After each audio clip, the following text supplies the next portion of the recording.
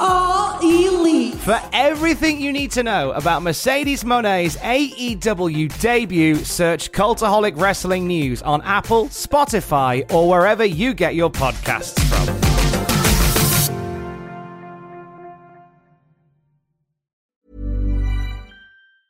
Quality sleep is essential for boosting energy, recovery, and well-being. So, take your sleep to the next level with Sleep Number. With a Sleep Number smart bed, you can individualize your comfort level and enjoy a better sleep night after night. J.D. Power ranks Sleep Number number 1 in customer satisfaction with mattresses purchased in-store. And now the Queen Sleep Number C4 smart bed is only $1,599, a saving of $300, only for a limited time. For J.D. Power 2023 award information, visit jdpower.com/awards. Only at Sleep Number stores or sleepnumber.com. Normally, being a little extra can be a bit much. But when it comes to healthcare, it pays to be extra. And United Healthcare makes it easy with Health Protector Guard fixed indemnity insurance plans. Underwritten by Golden Rule Insurance Company, they supplement your primary plan, helping you manage out-of-pocket costs without the usual requirements and restrictions like deductibles and enrollment periods. So when it comes to covering your medical bills, you can feel good about being a little extra. Visit uh1.com to find the Health Protector Guard plan for you. Welcome to the Cultaholic Wrestling Podcast. If you like a lot of wrestling on YouTube, join our cult. Hello and welcome to the 3rd anniversary of the Cultaholic Weekly Podcast. Ross saying no. Is that a happy yay or is it I'm going. Whoa. I couldn't tell if that was a yay or a Matthew's messed up the intro again. He's got it wrong. No. It's one of those mams. Can you believe it's been this long, lads? It's one of those ones. I canna believe it. And yes, 3 years since Mr. Pacitti put us all in the room, was bent over the camera like Stanley Kubrick in The Shining, going, "All right, get closer together. Look like you're friendly." Not only that, Matthew, but he was the one with the dynamic, very much 1994, zooming in and out. Whoa, look at these tracking shots. Whoa, we're so dynamic and cool and on the edge of technology, the cutting edge of technology. Absolutely. And speaking of cutting, it was 3 years since the day he went, cut. No, Matthew, you can't say that. All right, then 10 minutes later. No, Matthew, you can't say that either. This is a nice, family-friendly podcast. I'm like, I don't understand. And I still don't, because you are listening or watching to the dulcet tones of Mr. Matthew wearing the It's Yourself shirt that he did 3 years ago. Oh! Hasn't been washed since. Is that joined as always. Oh, that's very clever, Matthew. That's very good. Joined as always by the man who puts the professional into professional wrestling, Mr. Ross Twiddell. And the man who puts the Twitch into Twitch himself, Jack the Jobber. How are you, Ross, and how is your kitchen? The kitchen's lovely. It's still clean. Thankfully, the clothes that I was wearing 3 years ago don't fit anymore because they'd be like a tent. So that's nice. But I kind of complain. Just a bit bored during these lockdown times, but that's to be expected. How is everyone else? I'm not too bad. I am wearing a Wham t-shirt. A month too late, some might say, but, Wham is for life, not just for Christmas. And same as Ross, just quite bored, really. But Matthew, how are you? I'm happy and motivated because my sleep schedule is, as we say, Pacitti-esque, because I've been staying up to watch all the wrestling that's happened on TV, live with my friends in a little Discord, and watching all the American stuff, the American adverts. So that's been nice. It's been a bugger about me health and diet because all American adverts are, here's a burger, here's some ice cream, followed by an advert like, do you suffer from indigestion or diabetes? Here's a burger with cheese on. Can I point out something I've noticed in American adverts? Right, there's a lot of American adverts that seem to be where, like, the customer's just a normal person, and the person representing the brand or the insurance company or whatever has some quirk about them, where they're like, "Oh, I'm Mr. Friggin' Stupid, and here's our great rates," and then the customer's like, "All right, cool, yeah. I mean, they are good rates, but you're being a bit weird." And then all the employees of this place are just mad, and the customers are stood there like, normally just some couple going like, "Okay." And then it's like, Liberty Mutual or whatever. Like, I don't understand. Yeah, or I like the ones, they do them in England as well, where it's like, hi, I'd like a deal, please. And it's the rival company. And it's like, hey, sign here. And it's the goblins. Like, hey. No, there are other brands available. It's like, a sexy frog or something. Come along and say, that's right, frog banking with nice things. We're nice and not bastards like the other rivals. And you're like, right. Anyway, and they get put down when you go and it's not actually a frog. I remember. I just remember when we were in Orlando, I think it was, and we were watching just like in between, like going to wrestling and doing interviews and stuff.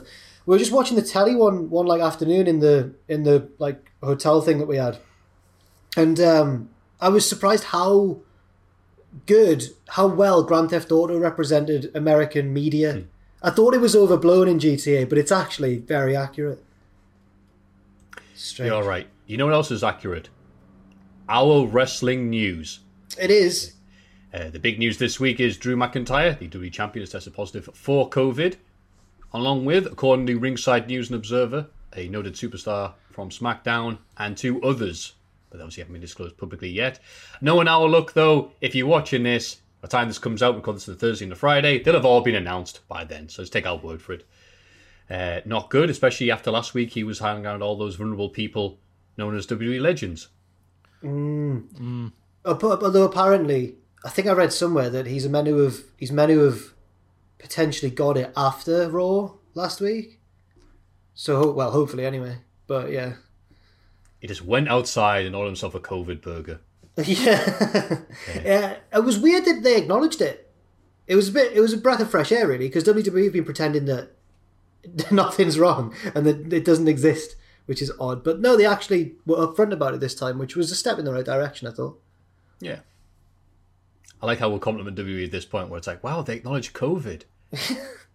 I think it was the actual first time that they acknowledged like one of our superstars has got it, and they did the right thing where they had their champion just go, right, take it seriously, and dickheads.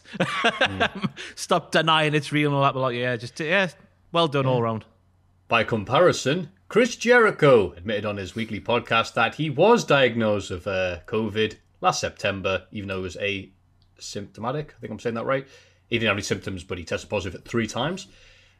Chris Jericho continues to have COVID deniers on his podcast.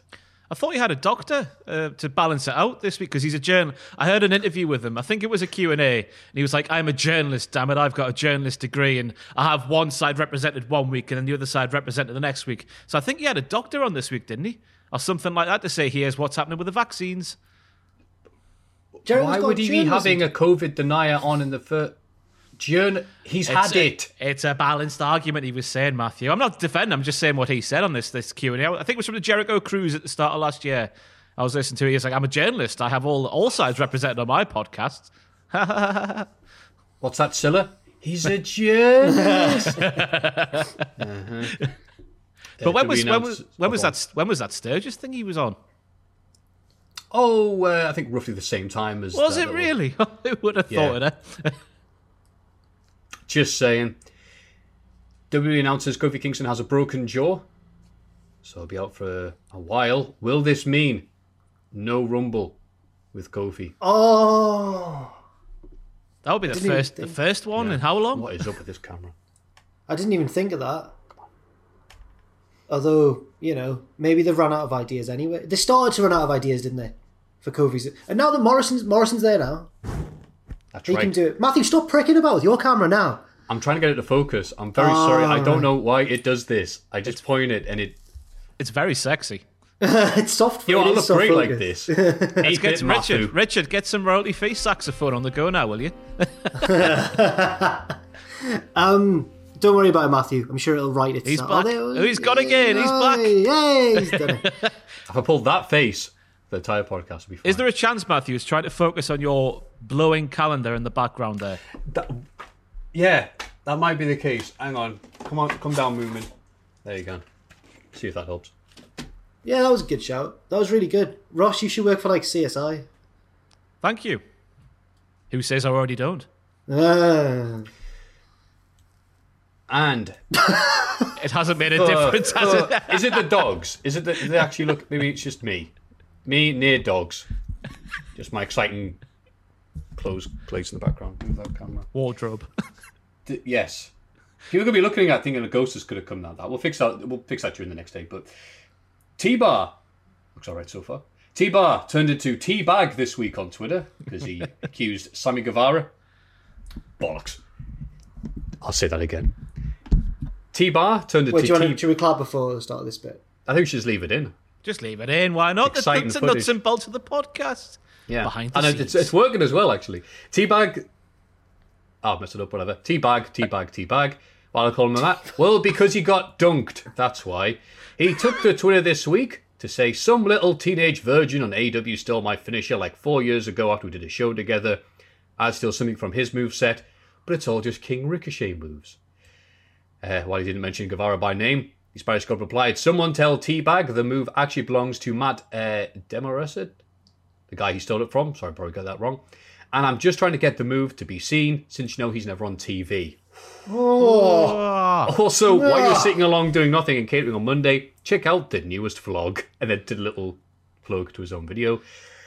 T-Bag responded, someone tell Panda Kid I had a singles match on TV last night, and I didn't steal the move from some backyarder. I thought of it in a professional wrestling ring with Kill for Nova. Try being creative sometimes instead of, oh, I don't know, making jokes about... Right. So, I think, and then a lot of people then came out and ridiculed T-Bar for the idea of stealing moves in a modern wrestling, because everyone uses each other's moves in wrestling. It's just what happens. But could he not have... There's only so many wrestling moves. Could they not both have thought of the move? Because it's a go to sleep with the person the other way around. It's not like rocket science. But I firmly believe that two people could have independently thought of that move. And it probably exists in a million E-feds. I don't know. Yeah, the funny thing was... Oh, not the funny things here, but Matt Demoresid, the backyard guy that somebody was talking about, then posted a gif of him doing it in about 2010 and went, at the end of the day, it's a GTS variation. We all owe Kenta for making these streaks cool as hell.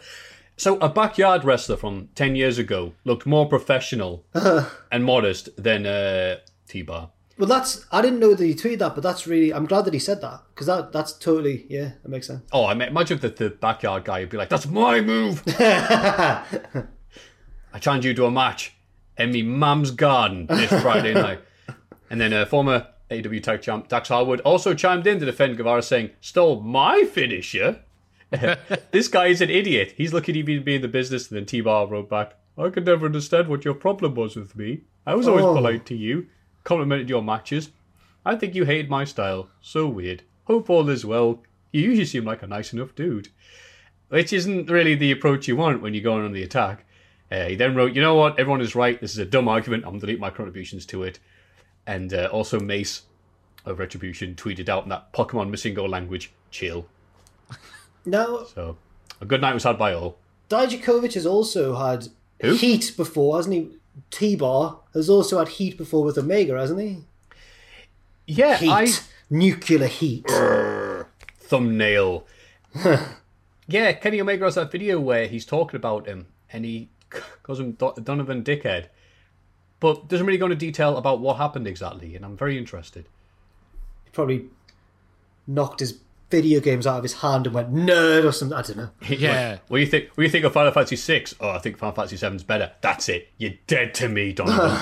Kenny Omega's a big fan of Batman, and because T-Bar's like Bane, he doesn't like him anymore, even though that makes no sense, because I presume this interview took place before Retribution was even a thing. So shut up, Ross. I'll just sit here in silence. Oh. I liked you joining in there, Ross. That was a real effort there. Not only do you fix focus on cameras, you can join in the nerd conversations as well. Good lad.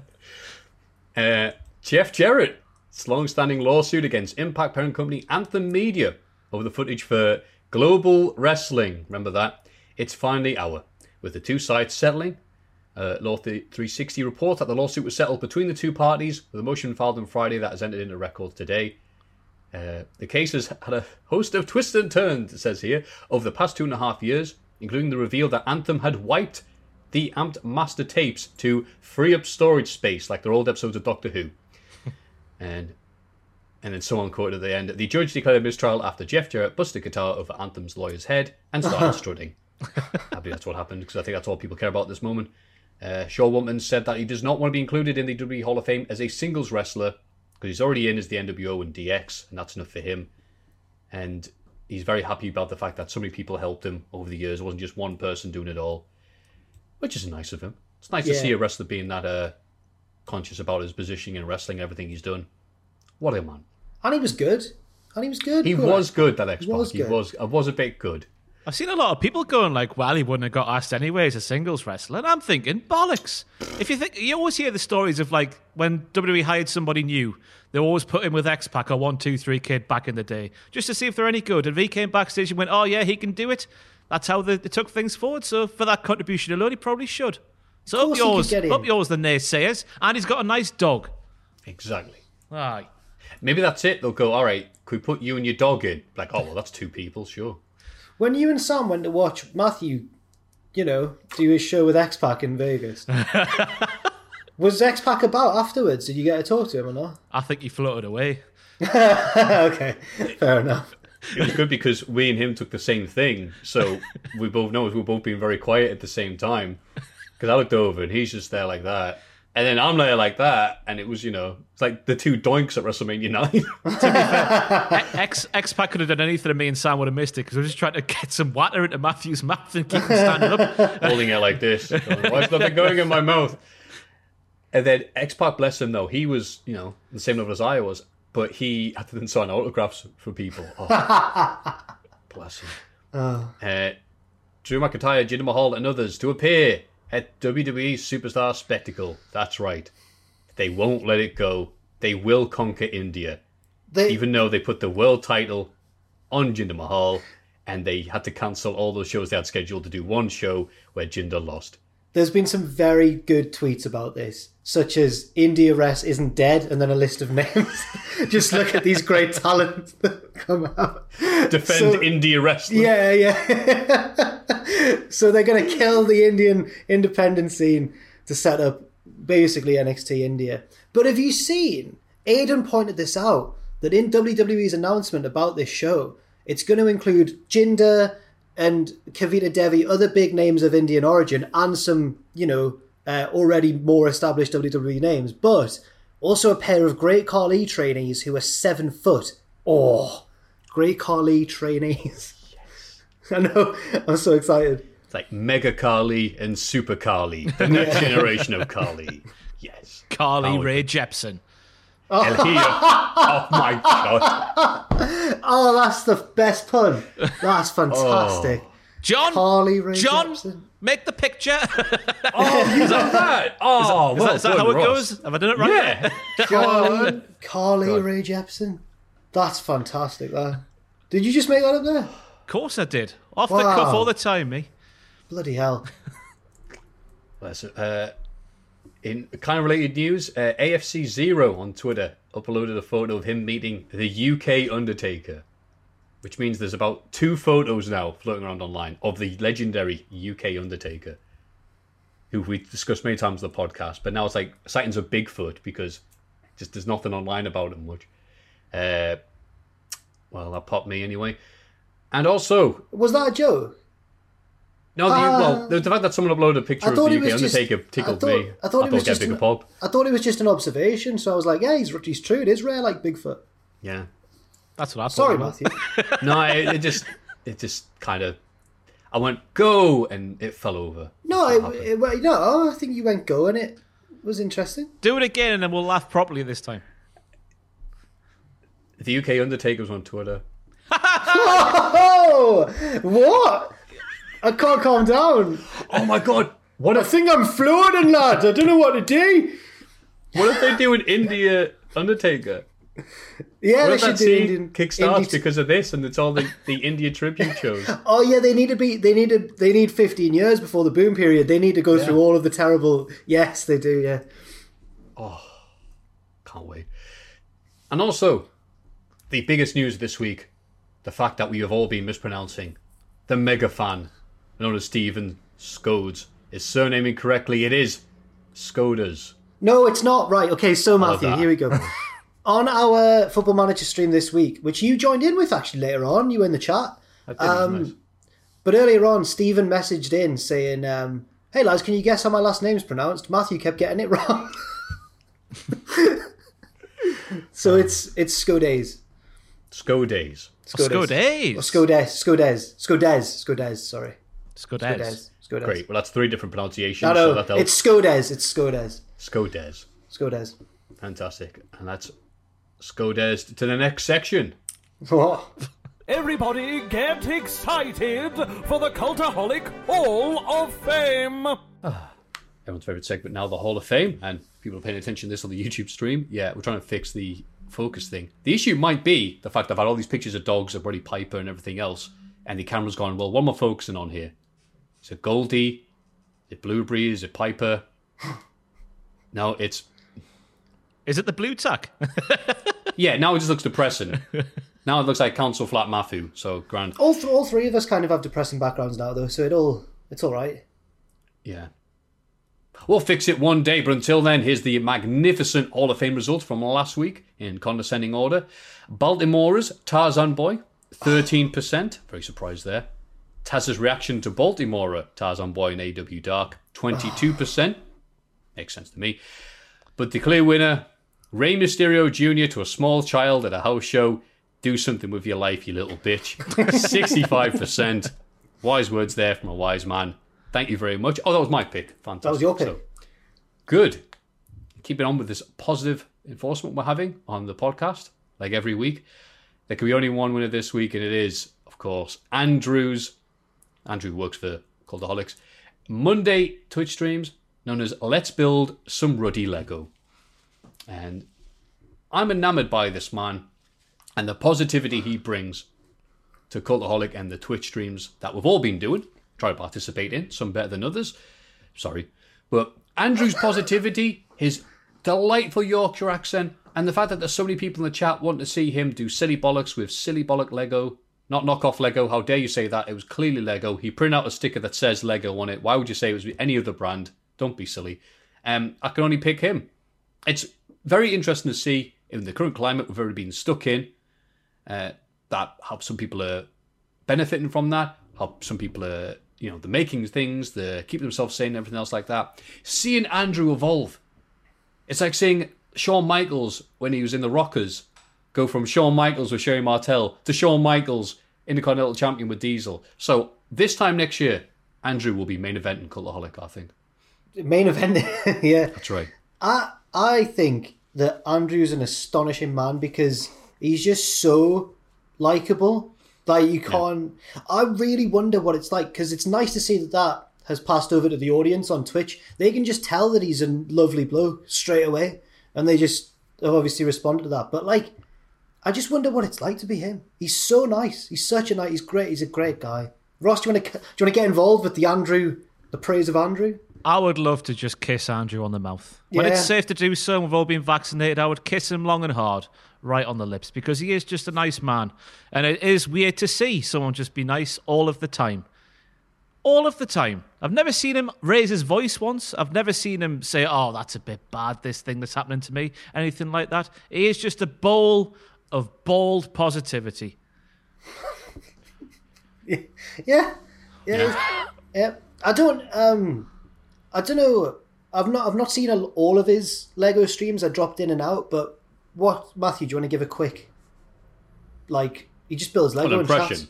No, not an impression. Just like a. Hey, up there! Hello. I've got my Meggy blocks here. I'm going to build Pikachu and then have a cup of tea and Yorkshire pudding. Very wholesome. Chat. Are you ready to go? Oh, love him so much. Anyways, that's my pick. That's a great pick. That should win. It should if do. There was but any justice. What will win, Jack? Yours, but mine is a fictional boy named £5 Ken. Now, £5 Ken. Oh, you joined in this? Yeah, this is also a Twitch-based Cultaholic pick, very egotistically. But me and Owen have been doing Football Manager. We've recently started Cultaholic FC. We are the managers, and basically, we've got some players who aren't real because they've been generated by the game. One of these lads was a young striker. We checked where he was born. He's from Newcastle. He's a local lad. And he was on £5 a week. So we nicknamed him £5 Ken because his first name was Ken. And £5 Ken was originally meant to be a bit of a joke. He's on the bench, he's making up the numbers. And on the last stream, Ken came into his own. And he started some games and he started banging them in. And it turns out that Ken, despite not being the most gifted player on the team, like Filippo Inzaghi, he just knows where the goal is. He just knows. And that's why my nomination is a fictional 16-year-old footballer from my own Football Manager save. It's been a slow week. I love Jack's. He starts off here, like with a hype. That's right, £5 Ken. Yeah. He's not even real, but he exists in my mind. But then at the end of you just run out and be like, and that's me putting my Twitch stream in. If you don't watch that, then that's fine. Yeah, no, that's a good pick, Jack, because you and Owen's stream should also be checked out on Cultaholic's Twitch. Thank you. Sounds like a plug, but it's not. I was surprised you enjoyed it. But for reasons, you joined us at a very... in Fight Club when he says, you met me at a very strange time in my life. 2 days ago. You joined us at a very frantic moment on this stream. It was an intense episode. I can't promise they're all going to be that intense. But, there's some great characters. Ken, Glenny Omega, one of the strikers.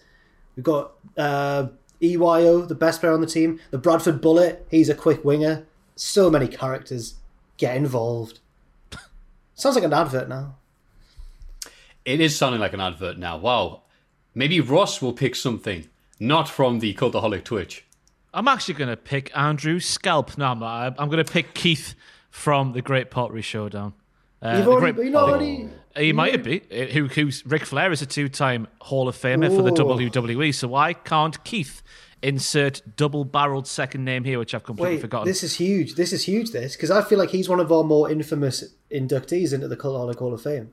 And rightfully so, because it started up again for the 2021 season this week, and he cried at the first. They were making cheese sets on this week's show. There was like a big thing, you put the cheese in, then little things you put. I don't know what, to be honest. I've never seen a cheese set before in my life, but I saw them on this week's Throwdown, and the first person put theirs in front of Keith, and he was saying just before the things got revealed at the end that because we've had the year we've had last year, he might cry at all of them, and he cried at the first one, and it was just fantastic how much that man loves pottery. I think we can all hope in all of our lives that we find something that we're as passionate about as Keith is about pottery. So Keith, I don't need to say any more. Let's try and make him. Would he be the first 2-time Cultaholic Wrestling Hall of Famer ever? Potentially. No, your pants. No, they failed the second time. Oh, did they? Oh. Yeah, I think they failed the second time. Did Keith go in, or was it the show itself? Somewhat. Stephen Scudez, let us know down below, because I've got no idea. There's someone who writes in, doesn't he, who did the stats for the Hall of Fame. Statisticians out there, just let us know down below, and we will confirm on next week's podcast. Only if you've got the time. Don't go out your way. Yeah. Wow. It's a nice pick. I don't watch the show, but I know how much it means to a lot of people, that show, because of the support people have said for your little votes for this man and his pot. But I'm realising now we did miss a beat here by not putting X-Pac in our Hall of Fame before Dewey put him in his. Oh, well. Lucky we're putting the important things in, which are, of course, Andrew, the best Twitch streamer that we have. £5 Ken. Best Twitch character that we have. That's right, the rest of the year in Jack's world. And Ross Twiddell's Keith the Potman. I wish he was mine. Those are your 3 picks for Hall of Fame this week. God, I wish we knew a way to tell people how to vote. Oh, all right then. You can, of course, go to patreon.com/cultaholic and place your votes there, so someone special gets put in our very special Hall of Fame. Out of interest, Matthew, what is the definitive ranking of the Cultaholic Twitch streams from worst to best? Oh no. There's no way of me saying that about getting it. No, you know what? You're breaking up. Oh no. Sorry, Ross, can't hear you. That says this week in the wrestling. It's this bloody week in the wrestling. This week in wrestling. Start off with SmackDown. Roman Reigns opens the show, having put Owens on the shelf last week. He blames Adam Pearce for this because he booked Owen in the match, despite Reigns' family wanting to move on. It's revealed that a gauntlet match will determine Roman's challenger for the Rumble, and Roman asks if Pierce will put himself in the match. Pierce says no, but Heyman later reveals that he's pulled some strings to get Pierce right in there. Also, Sonya Deville is back and is Pierce's assistant now. Well, are they? I don't know if I was correct in saying assistant there. I don't know if she's more just another official. I would say assistant's a fair title to put on her new position. But what's the film that opening promo was in reference to? Because I saw somebody say it and I've completely forgotten. Apparently there's a famous movie scene that promo between Pierce and Reigns was like. Oh, the stupid thing. Maybe nobody's stupid and you're safe right now. Potentially. Is it like The Godfather or something, or Goodfellas? No, not Goodfellas. No, well, you would know all about that, Jack, watching that 3-minute video survey. Yeah.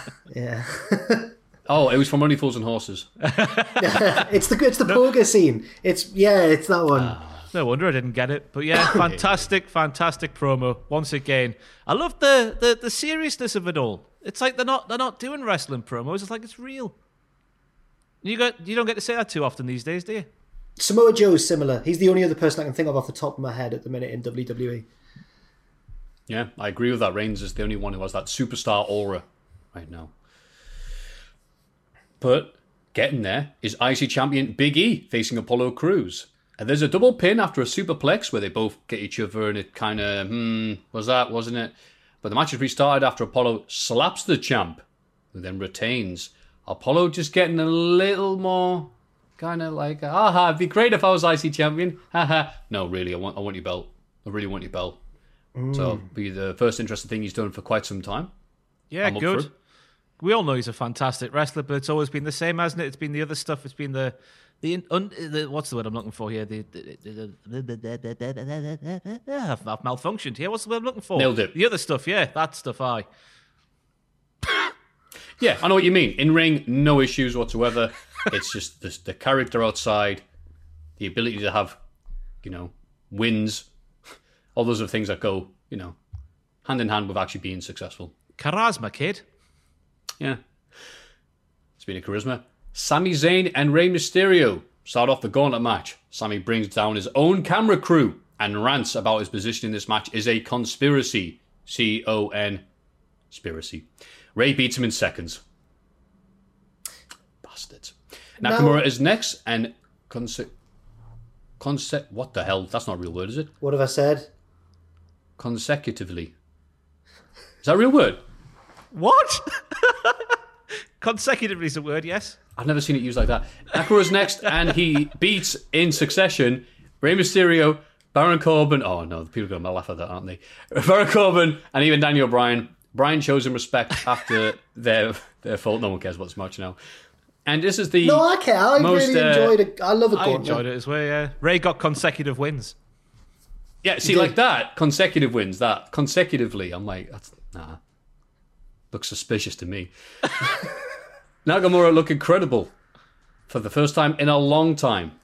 Even when he's been tag champs with Cesaro, it's mostly been Cesaro guest starring Nakamura. So to see this is a hell of an upgrade considering he was losing to Otis in 5 minutes a few weeks ago. Is he a face now? That handshake. Well, it's funny you say that because unfortunately for Nakamura, there's still one entrant left to go. Reigns brings a reluctant Adam Pearce down to the ring. Roman and Jay beat down Nakamura before Jay superkicks Pearce, who takes an amazing sell. Oh, yeah. Guy, it looked like one of those umbrellas that folds up at the touch of a button. And they drag him on top for the win. Adam Pearce is your new number one contender. And very interesting stuff going on SmackDown. Where not a lot of it is amazing or anything like that, but it's all really solid storytelling and build up to next week and the week after that, which I do Honestly, enjoy. What a turnaround SmackDown has had in the past 6 months or so. What a turnaround. And I did see someone going, but wait a minute, wasn't Braun Strowman suspended for like putting his hands on Adam Pearce? Now, he's been super kicked by the Anoa'i family, and he's been doing this. What's going to happen? And I went, well, that's because Roman Reigns can do what he likes. Yeah, exactly. Different rules for Roman Reigns. It all makes sense. It's weird how SmackDown's a thing put on by WWE, and also Raw is at the same time. How can one be so bad and the other be so good?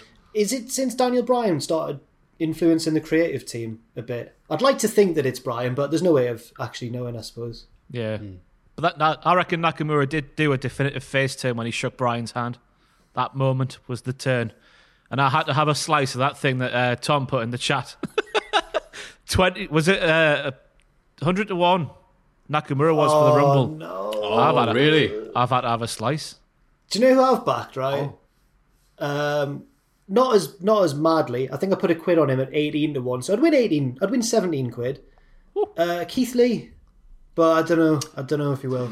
But it's only a quid gone. Yeah, if it doesn't. That's how they get you, Jack. After Raw this week, I don't think he's going to be one of the front runners. But we'll get to that in a little bit, won't we? But yeah, this Raw was bad for it. I've had the full. I opened for the first time since 2014 a Paddy Power account because I went through an entire season of football betting, winning one bet. So I was like, this betting game's a milks game. It's not for me anymore. And then so 25 quid I've had on Nakamura to win the Rumble. Oh dear. I did this a couple of years ago and bet on him to win, and he did. But that's the only thing that stopped me from betting on him this time, because the odds were ludicrous given the fact he just turned face and had an amazing run. But he has won it a few years ago. Yeah. Don't know if that'll have a bearing. And it makes more sense for him to replace Pierce, because I'm not convinced it'll be Reigns versus Pierce at the Rumble. I think it's just some storytelling. Yeah. I'm with you, Ross. It was amazing seeing the amount of people who were like, it's happening. I'm like, there's 3 weeks left. Yeah. I'm one of those people who thinks it's happening, unfortunately. It might happen. I'd love to see it. I want to see Pierce chuck him around for just those few seconds and then before Roman obviously beats him. But I think the majority of WWE fans won't have seen Adam Pearce wrestle. I think it's fair to assume that. And I just want him to surprise everyone and just go bang on your ass. And then Roman can eventually win. Obviously. See, I can't see it happening just because I don't think there's that like investment from the fans in Adam Pearce from just off what we've seen on SmackDown. He's just sort of been there as Vince McMahon's little stand-in, hasn't he? Not really. There's not been any real sort of effort put into people liking Adam Pearce. But to counter that, oh no, the Rumbles, the only intrigue of the Rumble is the Rumbles. You can always, they've often had little weird, like Bob Holly having a shot at the title. So maybe, I don't know. You're right, Jack. It is the Rumble. We need someone who's good but not that good, because it's not going to matter. It's only very rare you get a title change at the Rumble. Mm-hmm. So, yeah. I'm all for the bell ringing, Roman hit his finisher and just pinning Pierce, and then Roman like, wow, that was a tough match. Oh, no. All the NWA fans would be like, oh, this is pathetic. Oh, all 3 of them. I love that, by the way, when Pierce was making his entrance and Michael Cole just goes, he wasn't good enough to be a WWE superstar. Oh. Tell us how you really feel, Maggle. Shocking. Just a bass in the back. He's like, there's a bass. He was too smelly to be a WWE superstar. Also, I've done the thing where I've skipped a bit. The Dirty Dogs, the new tag champions. They're so dirty, they're filthy, they're disgusting. They won clean. Yeah. I'm telling you, lads. I'm telling you, they are a proper filthy hair metal theme away from being my favourite tag team. And I want it to be proper seedy, disgusting middle-aged men who get away with it just because they are so damn good looking. You know what I mean? That sort of vibe. They drive a Jag. That kind of thing. Paul Hollywood. Yeah. Exactly. Yeah. One for the housewives. Yes, he's Swiss and I'm Tony. Together, Swiss Tony. It's a SmackDown Tag Team Championship belt, so I don't like making love to a beautiful woman. I can see that working for them. It's weird though, because take yourself back a few weeks, and I couldn't give a toss about the tag team tandem of Dolph Ziggler and Robert Roode. But now they've got matching tights, they've got a tag team name. I want them to have a theme, and it'll be fantastic. Yeah, good for them. And Dolph Ziggler has accomplished an amazing amount in his career, considering his name is Dolph Ziggler. Yeah. So we can't overlook the fact that he's done so much with so little. Speaking of which, Monday Night Raw. Now, we'd like to do a little preliminary message, like the intros to the old South Park episodes. We at Cultaholic like to be as positive as possible where we can, and be as nice and positive, and very positive and nice. Bloody hell, Monday Night Raw. Okay, so Triple H opens the show, but is immediately interrupted by Randy Orton. Triple H says he's been impressed with Orton over the past year, and even though some people think Randy's gone too far, the game is not one of them. But he does have a problem with Orton's recent treatment of the legends. Oh, also, burning a man alive is fine, but don't you dare be mean to Mark Henry. So Orton challenges Triple H to a fight, which he declines. Orton then suggests that Hunter's balls are in Stephanie's purse, which earns him a cerebral right hand. It looks like the challenge is accepted. I don't know why I wrote that in such a weird way. I do like that, Jack. You read it really well, though. It was good. You're planning for your post-Cultaholic career at writing up the results on WWE.com. But then the terrifying tandem of Robert Roode and Dolph Ziggler. The dirtiest dogs in Dogland. Triple H is weird, though, isn't he? Yes. Why? Hang on. No. He says he would do exactly what Randy Orton did. He would murder one of his colleagues. But, having a laugh at Mark Henry, that's a step too far. How dare you do that, Randall Keith? Yeah, that was weird, actually. That was weird. Yeah. I don't think we should applaud Randy for not burning Alexa Bliss, but at the same time, the moral high ground in WWE, it's like, you know how New Orleans is actually below sea level. That's where the moral high ground. It's like a weird geographical feature. It was great how Randy kept addressing him as the Office in that opening segment. And he was there, putting over a bit of murder, slice of murder, stock prices going through the floor on Monday Night Raw. Yeah, but it's almost true to life, though, isn't it? Triple H going, "Hey, we've got loads of the Fiends. They're easy to replace. We've only got one Mark Henry." Maybe Triple H is remembering that he tried to kill Austin several times, and he's like, "Yeah, I can get attempted murder. That's fine. But if in my day anybody had said anything bad about Harley Race, I'd have just smacked." Maybe it's like that. Yeah, that's great, isn't it? What do we do when the champ's out?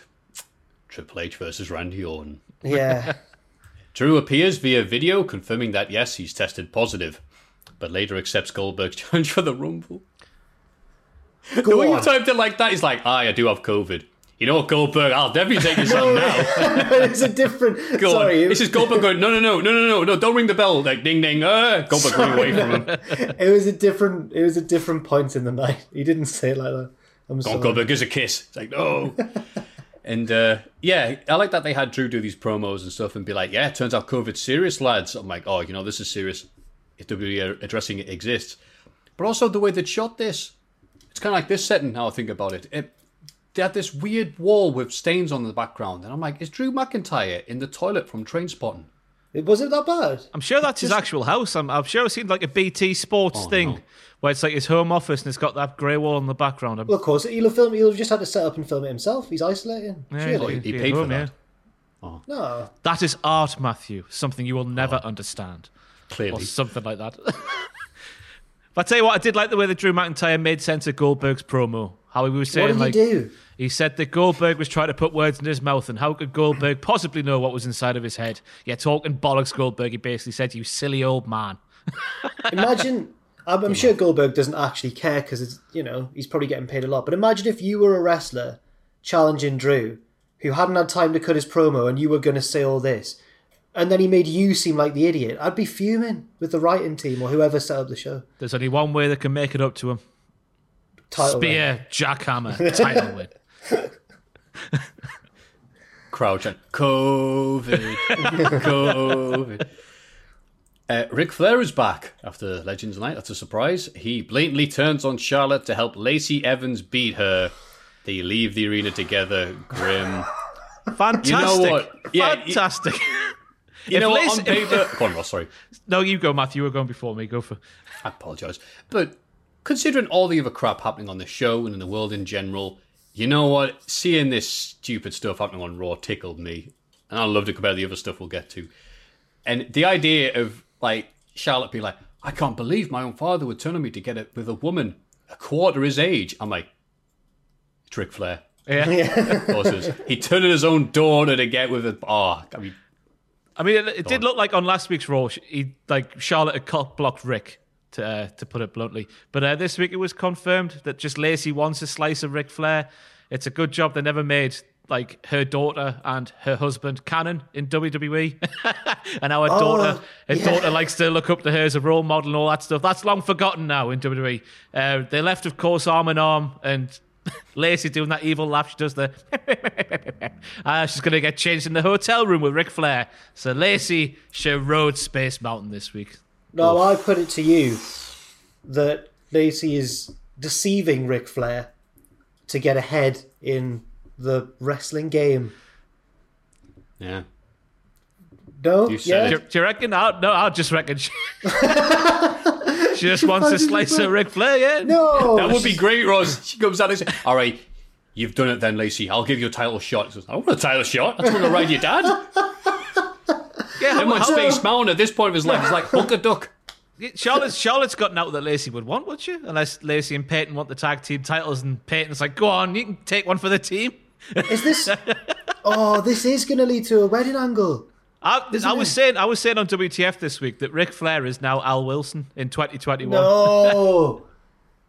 I saw a tweet that was like disgusted with the segment, and it was like, this is literally Dawn Marie and Tori Wilson all over again. And then someone replied like, well, not really, because no one's been shagged to death yet, and it's not literally the same. Yeah, true, yeah. Okay, I know not everyone on the show listens to Something to Wrestle with Bruce Pritchard. Do you remember the pay-per-view in 2005 where Flair won the IC belt from Carlito and then spent the rest of the show in the back of, I think it was a limo, with all these women in? You know, and like they kept on cutting back and forth between the matches, and he's like opens the door, there's smoke. Oh my God. Steam coming out, and then the women are like, oh, Flair. He's like, wait, I'll be right back. And he's popping Viagra, and he goes in, he's like, woo, 17-time champion. Bruce Pritchard said that they wrote in the script, all right, go get, Viagra for the skit, that where Flair takes Viagra. And whoever was in charge of getting the stuff for that brought real Viagra.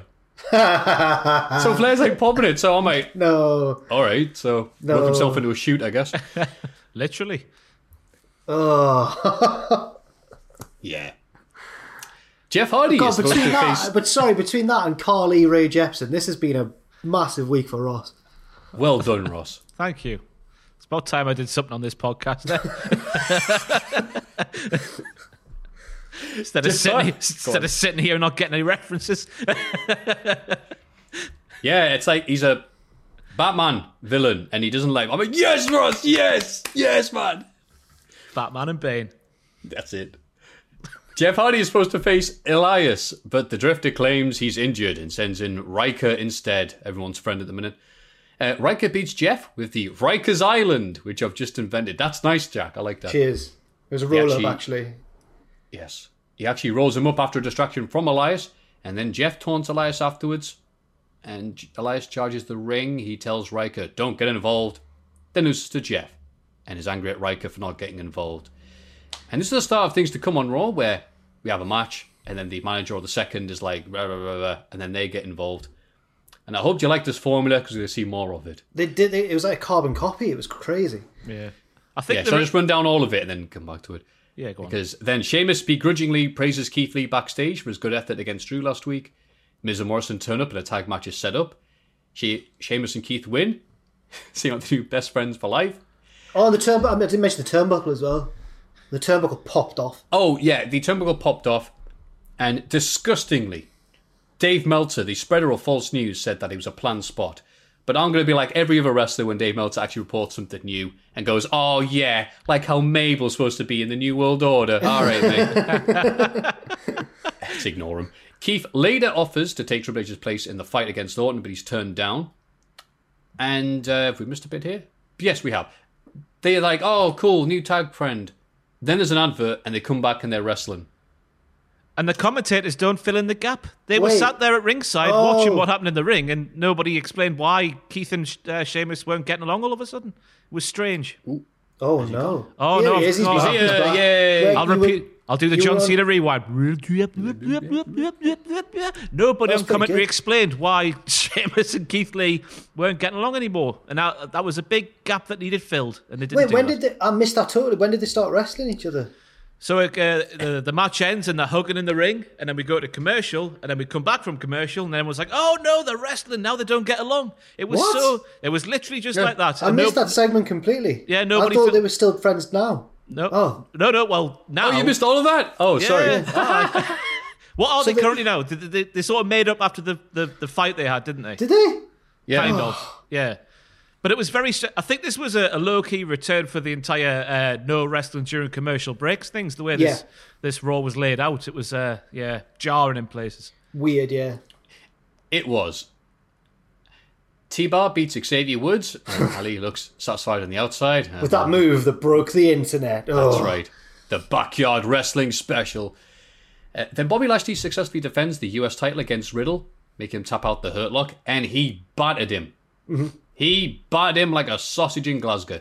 He absolutely annihilated him. Then Riddle goes, oh yeah, well, I bet I can beat MVP.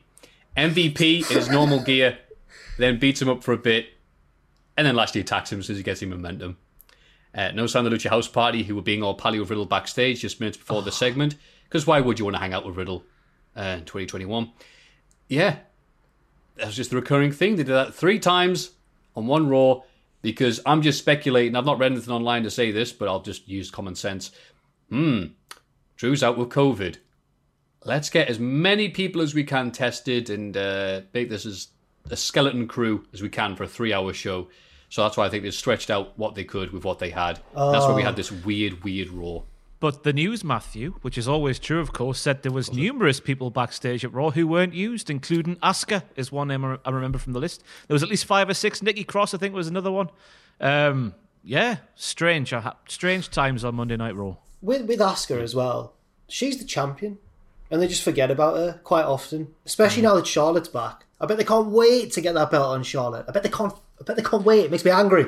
Well, Jack, you're only saying that because you don't know what it's like to excel at something in life or whatever. I saw that on Twitter. Said on Twitter. I will always be in the title scene. All right, Charlotte.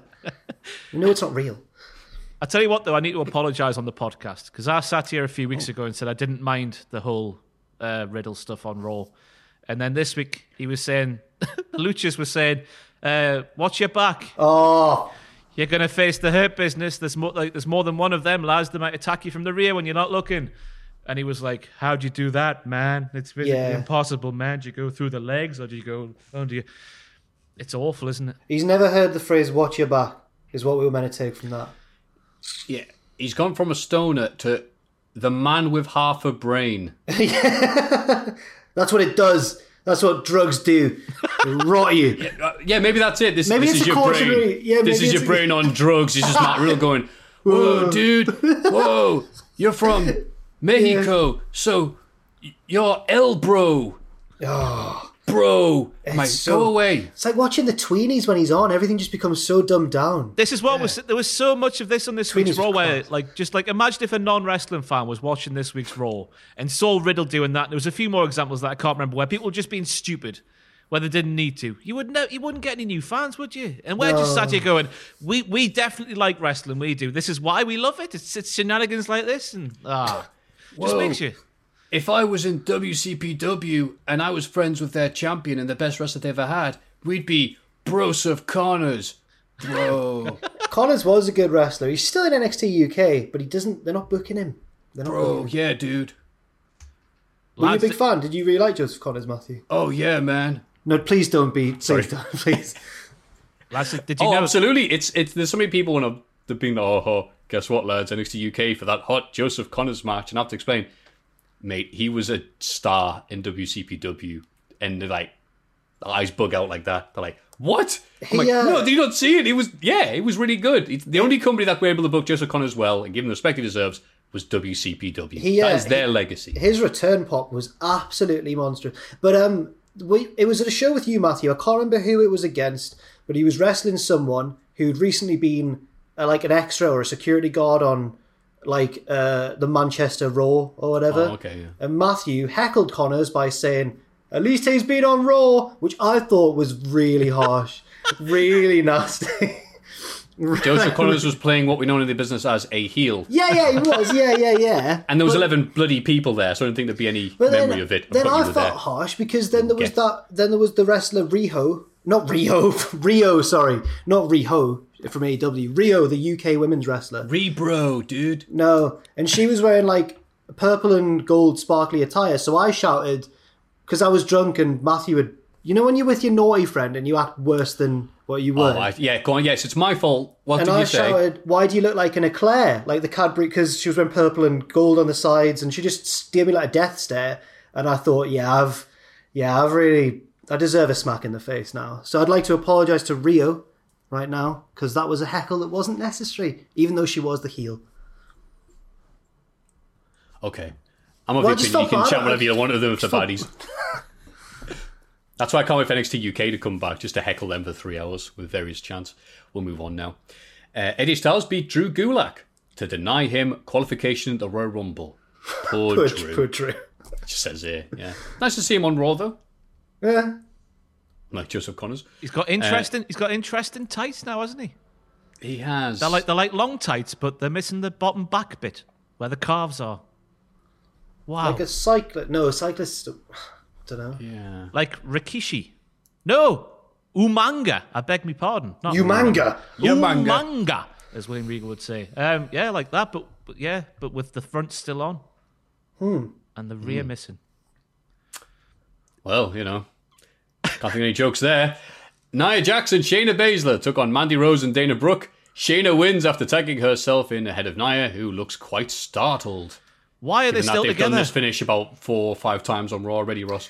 Yeah, why are they still together? They don't have the tag team titles anymore. That was the only bond they had, apart from beating up Lana. And now the tag team titles aren't there. Lana's not there. Why are they still together? Makes no sense. You are right, and it's nice that they did the exact same finish twice on Raw. Oh, the surprise blind tag. What? Also, Just saying. I don't buy Shayna as a threat as much anymore because Dana Brooke's been schooling her recently, so, It's all right. It's only the women's tag division. And then it's time for the fight. That's going to get clipped. No, not women. No, the women's tag division. Don't get me misquoted. Come on. It's time for the fight between Orton and Triple H. Triple H takes control and gets his sledgehammer. But just as he's about to finish Orton, he realizes... I forgot about this, actually. He realizes that the hammer has mysteriously been set on fire. What? Burning hammer, shades of Kabashi. Yeah. The lights completely go down, and when they come up, the game is gone. Alexa Bliss appears in the ring and shoots a fireball into Orton's actual eyes. And that's how you end a wrestling show, lads. Now, I've gone back and rewatched this quite a bit because, one, it was hilarious. And two, people were saying that the fire that she threw was CGI. But if I look back at it, it wasn't. But it was shot and edited so weird. And it looked like it could have been fake. But it wasn't fake. I've got some intel, which might tell you why there's so many camera cuts in wrestling. Go on, Ross. Right. I know someone who worked on World of Sport, right? I think we all know him. Oh, no. I've just given it away, haven't I? and he said that they need to have so many... Well, this is World of Sport airing at 5 p.m. on a Saturday night when it was that time slot for them. They need to have so many camera cuts because you can't show how the wrestlers do the wrestling moves blatantly because kids will copy it. So they chop it up that many times and have that many camera cuts. So kids don't... I know this happened at 11 o'clock, but it might explain why, just in general, there's so many camera cuts in WWE. And maybe, just maybe, there was that many camera cuts that looked so weird, so you couldn't see how Alexa Bliss produced this fireball. I mean, that's an amazing theory, Ross. Only you could get away with. Yeah, you know what? If they showed like the paper that like Hogan versus Warrior. I mean, the real reason is because they're trying to be fancy and it just looks crap and they just keep doing it even though they should just stop. But I'm just saying that might be a reason why. I'm trying to defend them because I don't like the AEW Shield tag, lads. I want us to be fair and objective. Yeah, but this Raw was bad, though. It was terrible. It was awful. The highlight was Ric Flair getting with Lacey Evans. I've got to ask now, where's Triple H gone? And is he with John Cena? Because people on Twitter point out to me that we've not seen Cena since last year's WrestleMania. And they say that Tuesday afternoon, Triple H Instagrammed a picture of himself on Monday Night Raw doing his spit on the apron. So Bray's taking control of his Instagram. So. How great would it be Triple H is doing the CEO thing, but also like, help, I'm going to miss that meeting, guys. I'm stuck in another dimension. It's just like a black hole. I've got people sending me, there was a lot of very good references. There was one of, Matthew, bit of a Simpsons reference here. So the what's it called? The baseball the one? famous, the baseball episode, and it was the mystery spot. Yeah, the mystery spot. But I don't know. I think we need to save him, I reckon. No one wants to right. save him. We're all sitting here talking about Triple H and he's somewhere in another dimension going, help me, you bastards. I'll give you press passes forever. I'll let you pin Joseph Connors on NXT UK. Just get me out of here. Well, they're the press passes, I think. Yeah, I was going to say, that's not worth much. Yeah. So Triple H, wherever you are, we hope you're all right. That's brutal. I know. God, sorry, Joseph. Look, I just put you over. You were great. It's the other companies that don't understand you. He's great. Yeah. It would be great though. Midway through like a podcast we do, we're just like, oh, what's that noise? Oh, it's Triple H. He's just appeared behind me. He's just yelling, I'm out, I'm free. But something's changed. Like he's got like different coloured eyes, and that's the only different thing. You're like, what? Oh yeah. After everyone comes into contact with Bray, they change. How's Triple H going to change? He's just perfect, isn't he? You know what? He comes back. He's like, I think the Fiend should have a championship match. He's like, what? Based on what? Just because he's great. And he just walks off, and that's it. I'd like for Triple H to come back and start wrestling different. Like, start trying to wrestle like Jeff Hardy or something. That's what's changed about him. He goes up to Lucha House Party and goes, lads, how do you hit a moonsault? You know what? That's a great idea. I like the idea of Triple H to come back infected. It's like, everyone's like, is Triple H all right? I just love Canadian destroyers. I think it'd be great. What I love the references Matthew does on Cultaholic. Oh God, he's sick. I want this to have some sort of resolution. I don't want us to just forget about it and then Triple H crops up on NXT. Yeah, I mean, I want a 32-inch waist, but it's not going to happen, Hey, your current improvement, Ross, you'll be there. Go in, man. Is that the end of the segment? I was just letting that linger. That's a bit of positivity. There's Because we still have AEW Dynamite New Year's Smash Pod 2. Pac beats Eddie Kingston. That's right, that was the first match. And we have a standoff afterwards between their two groups of lads. Lance Archer comes out and Kingston bails. He tells Pac to get on the same page and leaves, which is weird. It's also the last appearance of Lance Archer's fancy hair, because he's cut it off since then. What a tit I am. I'm in my video yesterday, going, he put that picture on Twitter and he fooled us all by turning up with hair on side. Oh, no. Oh, what a knobhead. No. I've forgotten it's bloody plea. And I make a point about the fake crowd noise as well, because it's not live. I'm not with it today at all. Oh, no. That's all right. Have you been are you in the lodge with the Fiend? Probably. The five people who watch that's going to be taking the piss out of me. It's only, I just realised now that I think Lance having that long ponytail there that's dyed and everything, was it supposed to look like a snake? Because he had Jake as his manager. That's just me looking at things. It's a murder hawk, isn't it? That's a murder hawk. Murder hawk. Oh. Not just a mohawk, it's a murder hawk. But that's not traditionally part of a mohawk, that long bit. That's the murder part. Right. Oh, that was a pathetic laugh there. Oh, God. Sorry. Is that your laugh there? No. Anyway. Wait, you've normally got a bit of a silent laugh, haven't you, Matthew? You're one of them. That's one I wasn't expecting. Right. Oh, someone tweeted this, by the way. It's nothing to do with wrestling. I got some people replying that, yeah, it happened to me. When I was a kid, I'd watch them on TV and I'd laugh. And my mum used to tell me off because I would laugh a different way each time. What? You're like, what are you doing? Why are you laughing? Last time you laughed like this. And now you're laughing, it's like this. Why'd you laugh differently? And I went, I don't know. I'm a kid. What are you asking me for? So I had to try and get a laugh. Wait. Oh, that's funny. Ha ha ha. Just to make sure laugh.exe plays. This is like one of those shorts that air before the Pixar film. The boy who didn't have a laugh. You gotta find one. Oh. That's great, Jack. I'm not going to can't even improve cheers, on that. That's amazing. But I was going to say, did either of you two have that issue? Or was it just two people on Twitter who replied, yes, my mum was horrible too? Not at all. I reckon it's just because I've had a brief spell of being your mum's pen pal. I reckon your mum's quite an introspective lady. She looks deep into things. So I reckon that's just her being really inquisitive and being your mum, Yeah. Whereas my mum just sat there and went, he's watching the telly, he's no harm, I can just sit down and have a can. You know what? I should send messages to your mum. That sounded so bad. I'm sorry. Oh, like Lacey and Ric Flair. My mum's admitted that she would always, when I was growing up, if me and another toddler were having a bit of a fight over a toy or something, she would always jump in and make me be the good one, stop me from getting in trouble all the time. And I think that's why I've grown up to be a right angry little passive-aggressive man because my mum always made sure I was in the right, and now I'm like, no, I don't want to follow the rules anymore, ma'am. Anyway. You know, I've never thought of you as passive-aggressive, and it was really nice see me after a watching you few on the Twitch. Yeah, I have seen you.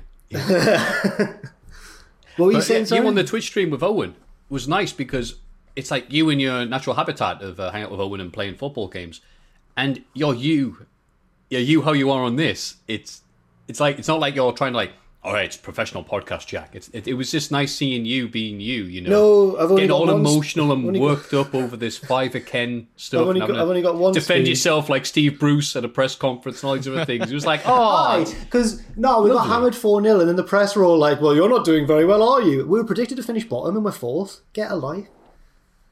Anyway. Yeah, because if I only see you once a week, sometimes I'm like, is this how Jack and Ross really are? They're doing this because we're doing a podcast together. And then seeing you being, oh no, that's actually Jack. Oh, that's great. Oh. Yeah. There was a lad at What Culture who used to just claim he could beat me in a fight. And every time he'd say it, I'd get so angry. And it would just get me angry every time. And why didn't I just say, all right, cool, yeah. I don't know why But you're allowed to get wound up over that. Someone's just like, could beat you up. Aye, but you should have seen him, he couldn't. That's why I got so annoyed. Oh. Ross knows him. He was an irritant sometimes, this lad. Alex Leadbeater, his name was. He's just named him. Why has he done this? Yeah, dude. He was doing it on purpose to get me annoyed as well. Yeah, he would play Jack like a fiddle, and in front of the entire office. Yeah.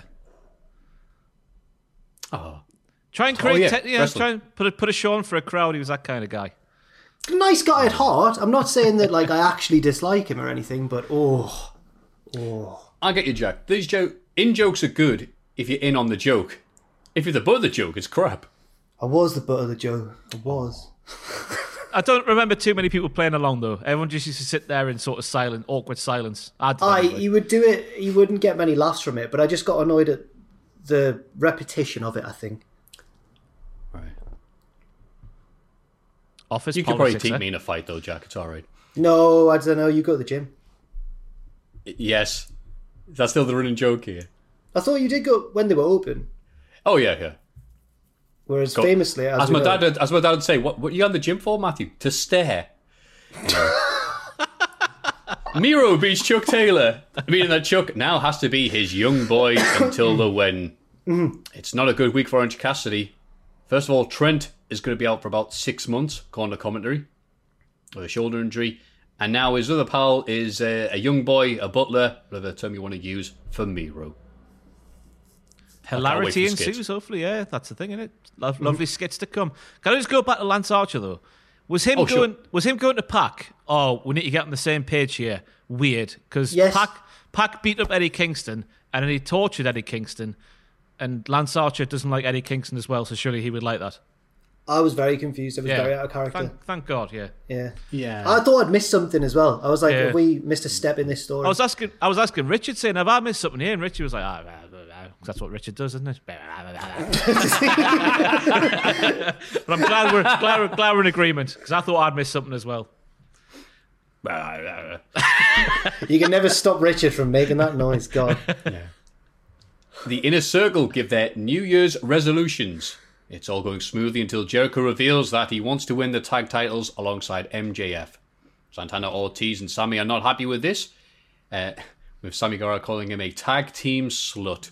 Oh, I left that off, hoping that we wouldn't have to talk about it. That. Jericho proposes a 3-way tag match next week to decide the Inner Circle's official tag team. Is it going to be Jericho and MJF, Proud and Powerful, or the new team of Sammy and Hagar? Sammy Hagar, I've just got that. Bloody hell.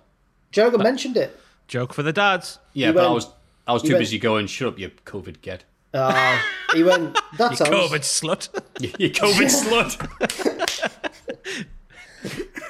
Do carry on. I'm just going to go and get some more orange juice because I'm craving it, but I can still hear you in my headphones, so do carry on, lads.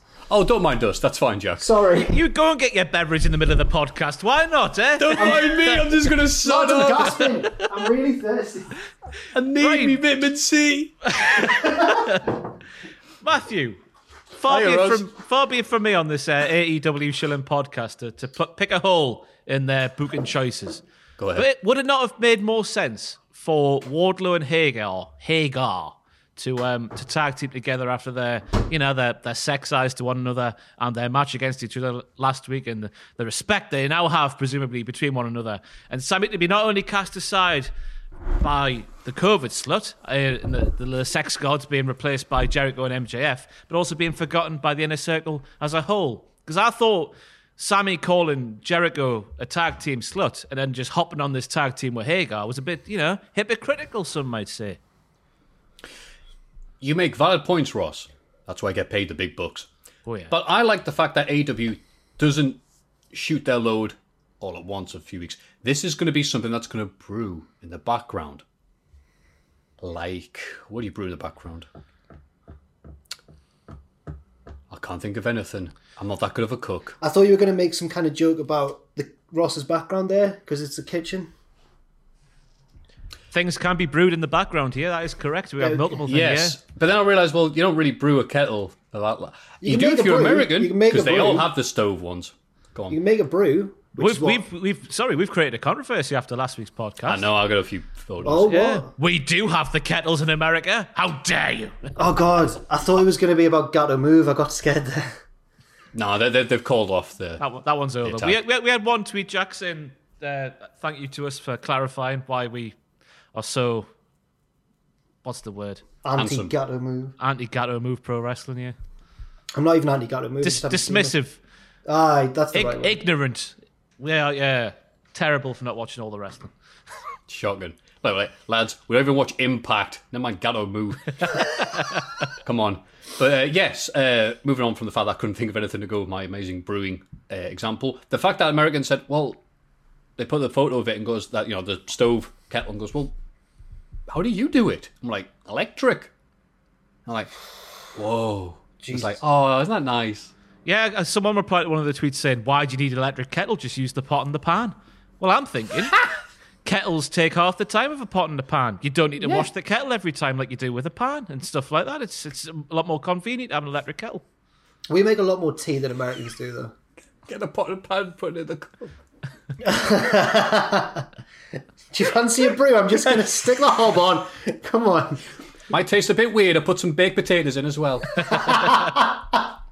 I was making a fry up last night. Do you want a brew? It'll be 20 minutes. The Young Bucks are in Gorilla. I said, is it not going to be called Tony at this point? It's called the Dusty position. The Young Bucks are in the Khan position, getting ready to team with Kenny Omega in a 6-man. But Don Callis announces Omega's real partners, his real friends, Gallows and Anderson. They take on Pillman Jr., Griff Garrison, and Danny Limelight, which I think is far too good of a name for an enhancement talent person, really. Danny Limelight. He's too good to be an enhancement talent as well. Yeah. Oh, God. Walking them ropes like Ray Phoenix. Who does he think he is? Ray Phoenix. The Elite win. Don't call him Bullet Club. But then here comes Moxley. He attacks, but it's 3-on-1 and he's beaten down. Various people rush out from the back to calm the situation, including the Bucks, who get dropped by the Lucha Brothers. Ganon. Eventually, Omega and Callis slip away as the brawl carries on. A lot of stuff going here. As I was saying beforehand, it's all brewing. Don't necessarily like the Omega stuff. When I was watching with my mates, they love the Hammy Omega coming out there with the huge entrance and all the stuff and the cleaners and all the rest. Do they? Yeah. They're like, yay! Oh, genuine Kenny fans. That's nice to see. But I'm liking the storyline they're doing now with what's going to happen between them, Impact, the Good Brothers, the Young Bucks, the Better Brothers, and all the rest. Yeah, liking how it's all going on. My favourite part was when the Lucha Brothers super kicked the Young Bucks, because the audacity of the Bucks to run out and try and be like, everyone calm down, hypocrites. They're the biggest S-stirrers in AEW. I've called them the Young Cooks after this week because they got shafted. They got played by Don and Kenny. And then they came out after the match with the Good Brothers and Kenny, and they stopped Moxley getting it. Why would they do that after being shafted?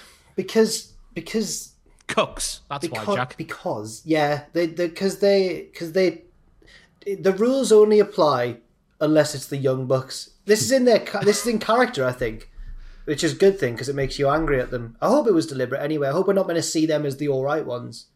I hope that we're meant to get annoyed at them for this. Yeah, I think someone tweeted me last week and say, are we allowed to boo the Young Bucks now? And I'm like, well, I'm booing them. You can do whatever you like. Shades of grey and all that. I'm like, nah, boo. Yeah. Spineless. I tell you. Pair of them. Horrible men. Nick as well, not just Matt. Spineless.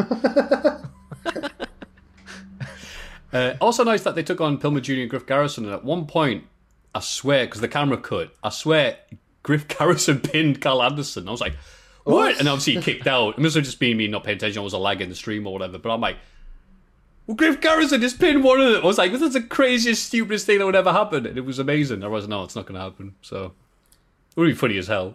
We get the Dynamite debut of The Waiting Room. And I was dreading this.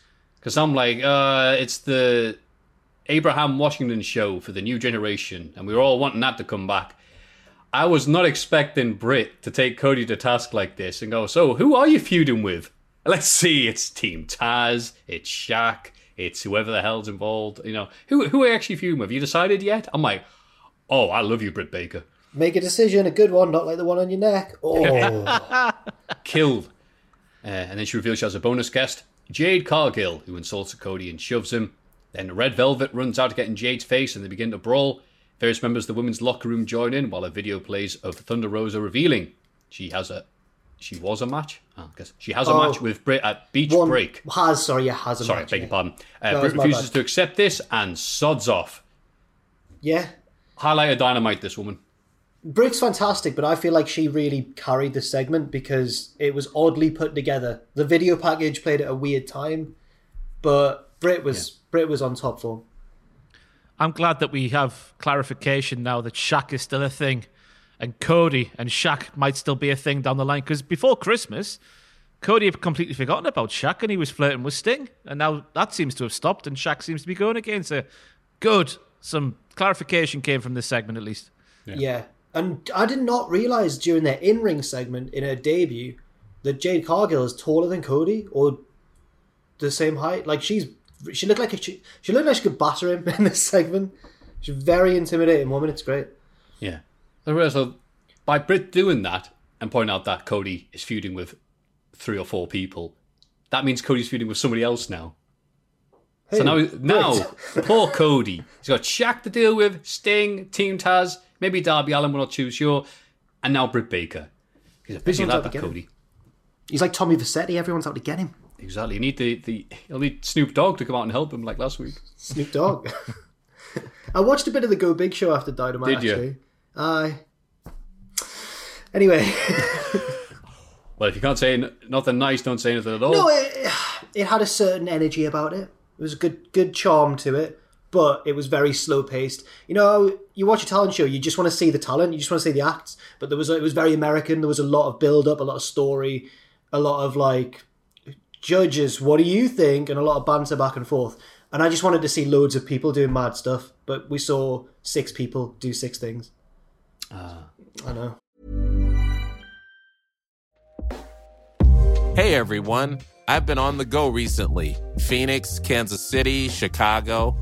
If you're like me and have a home but aren't always at home, you have an Airbnb. Hosting your home or a spare room is a very practical side hustle. If you live in a big game town, you can Airbnb your place for fans to stay in. Your home might be worth more than you think. Find out how much at airbnb.com/host. A lot can happen in 3 years, like a chatbot may be your new best friend. But what won't change? Needing health insurance. United Healthcare Tri-Term Medical Plans, underwritten by Golden Rule Insurance Company, offer flexible, budget-friendly coverage that lasts nearly 3 years in some states. Learn more at uh1.com. Quality sleep is essential for boosting energy, recovery, and well-being. So, take your sleep to the next level with Sleep Number. With a Sleep Number smart bed, you can individualize your comfort level and enjoy a better sleep night after night. J.D. Power ranks Sleep Number number 1 in customer satisfaction with mattresses purchased in-store. And now the Queen Sleep Number C4 smart bed is only $1,599, a saving of $300, only for a limited time. For J.D. Power 2023 award information, visit jdpower.com/awards. Only at Sleep Number stores or sleepnumber.com. I'm amazed they're still making shows like this. I thought it was like a dying genre, but I guess not. What do I know? And despite a brave effort from Jungle Boy and Marco Stunt, FTR beat them with the newly named Big Rig. And I was astonished that, oh wait, it's Jungle Boy and Marco. This is not going to be a competitive match to say the least. Way more competitive and efficient than I thought it was going to be. Marco looked incredible for the first time ever, I think, since joining AEW. Can't think of a time where he was. And yeah, hell of a match. Was not expecting that at all from a match involving him. I like Marco. He did a sing-song on the waiting room on Dark one week, didn't he? He did a little song that he'd written. And he sings like an angel. Lovely little boy. No, that's so patronising. Why ever? That just slipped out. I don't even... But you know what? I will always support Marco Stunt no matter what, because I think me and him are the same height. So I think he's shorter than you. You think? Oh, sorry. You hideous bastard. Dave Meltzer's on the podcast this week. I thought you were being serious. I'm sorry. We had Alvarez last week and Matthew, and now Jack Meltzer's appeared. Jack Cody King feuding with everybody, breathing. My middle name's actually Graham, not Cody. It was good though, because on the Cultaholic Facebook they put the awkward thumbnail between us three. The debut of the Cultaholic podcast, and there's just me in the middle. I'm also, by the way, to clarify, I'm like crouching down a bit. I don't know why I thought. Yeah, he's not that much shorter. Yeah, you're not that much smaller. Yeah, but then people thought like I'm on my tiptoes in that picture, which is like no. Plus, I think it was Adam taking the picture, so that didn't help your cause either. Oh yeah, because the camera's up here. Great. It looked like I was going to say it looked like we were the cover of a rap album, but that would be from the ground upwards, wouldn't it? Yeah. They always look down at the camera. Yeah. His Ross, Jack, and the top of Matthew's head. Then Serena Deeb retains the NWA Women's title after a very technical match. Take Only, who was consoled by Anna Jay afterwards. Yeah. NWA Women's division, way better than AEW's own. Yeah. Liquid wrestling. It was. Yeah. I got a bit into it on Graded this week. I said that while I enjoyed the technical and the smoothness of the match, I felt like it didn't have the snap or the intensity of some of Serena Deeb's other very good matches. But I still enjoyed it on the whole. So it wasn't quite on the same level as like the Thunder Rosa match for me, but it was still good. You know what? I think that's a compliment though, isn't it? Because she's had so many other good matches. You're like, you know what? This very good match was only very good. Yeah. That's how good you are, Serena Deeb. That's kind of a compliment. Connie did well as well. Some great pump kicks. She loves a pump kick. I love a good pump kick. Pump kick's good. Pump kick. Darby Allin retains the TNT title against Brian Cage, despite being absolutely decimated several times over the course of the bout. This was Mike Awesome versus Goth Spike Dudley at its finest. Team Taz tried to get involved towards the end, but Sting comes out to even the odds, allowing Darby to pin the big man. He didn't really beat him, he survived him. Survive if you can, and he did. I'm convinced now, lads, it's going to take Sting murdering one of Team Taz for the rest of Team Taz to beat him up. Because this week, Sting got involved, which ruined the tactics of Team Taz, and he knocked down Ricky Starks. He cost Brian Cage the TNT title, essentially. And they still did nothing. What's it going to take for them to do something to Sting? What is it going to take? Yeah, that's a very good point, actually. I've never thought of that. Yeah. Yeah, Sting coming out actually doing something. He tried to batter the sexy out of Ricky Starks, but that's going to take him a week, so best of luck there, Sting. I need to know what kind of wizardry Ricky Starks is using to keep those espadrilles on his feet when he does physical combat. Because that's the second time now he's been flipping and flying around. Those espadrilles have stayed on somehow. It's incredible. Secrets of wrestling. But yeah, I love this match. I thought it was a great episode of Dynamite. The main event is probably my match of the year currently in 2020, I'd say. Ooh. Oh, that's a big claim. Wow. But it's the second week of January, so, I mean, there's already been like 3 or 4 different contenders, haven't there, between New Japan and... I don't even think it's Dynamite's best match of the year so far. Phoenix and Omega. But they're very different matches, aren't they? How can you compare, really? And then the New Japan had a collection of great matches.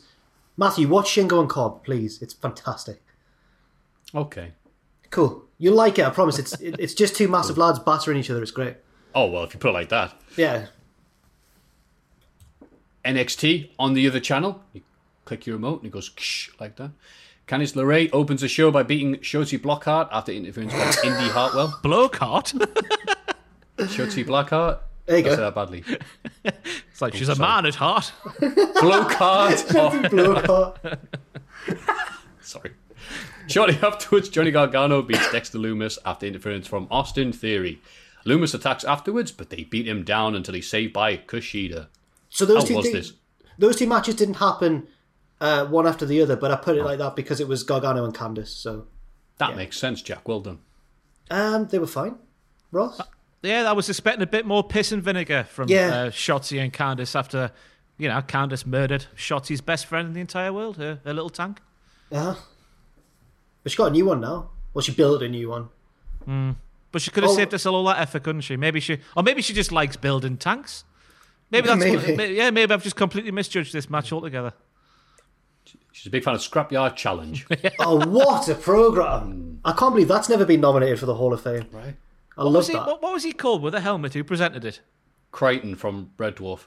Crichton. Is that what it was? I don't know his real name. Do you ever know Red Dwarf? I've got no idea. Not Oh no! Was it Scrap Heap or Scrap Heap Challenge or Scrap Heap? Scrap Heap Challenge. Definitely Scrap Heap. Heap hopper. When I watched it was the guy who played Crichton from Red Dwarf. I also have the fact that you don't know Red Dwarf. I know of it. I've never really. I know it's meant to be great. I'm going to take the moral higher ground though, because I can't remember the guy's real name. So presented by right. So there's been 3 presenters ever, but one of them only did the pilot. That was Sally Gray. One of them did Series 11, which was the last series, I think. That was Dick Strawbridge. But from series 1 to 10, and Matthew, you're going to kick yourself, it's Robert Llewellyn. Robert Llewellyn, that's his name. Dick Strawbridge is the guy with a massive moustache, isn't he? He looked like on his picture there, yeah. The Chateau program. He gets chateaus in France and does them up. Oh, for anyone listening. What, with scrapyards? Yeah. It's like Suissant room chat. Is that 60 in French? I can't remember from GCSE.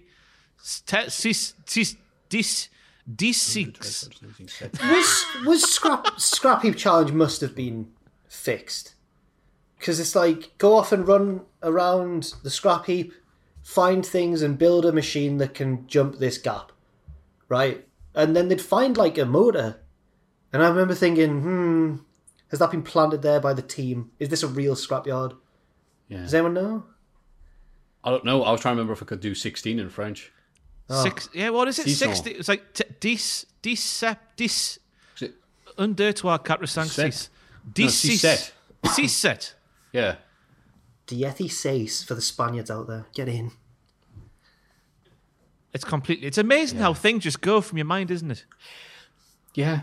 Because I can still do the alphabet in French because the amount of times I did it via repetition, but I never had to use it. See, I can remember year 4 we had like a competition where you had to put on a performance in French, and we sang the days of the week, and I can remember that song. The days of the week? Yeah. Lundi, mardi, mercredi, jeudi, vendredi, samedi et dimanche, France. Oh. France. That's how I ended. Bit of patriotism at the end of the days of the week there. Lovely. I remember Ça femme pour moi. Ça va pour moi. But I just liked it. Jackass, Lots of isn't it? Jackass. Aye.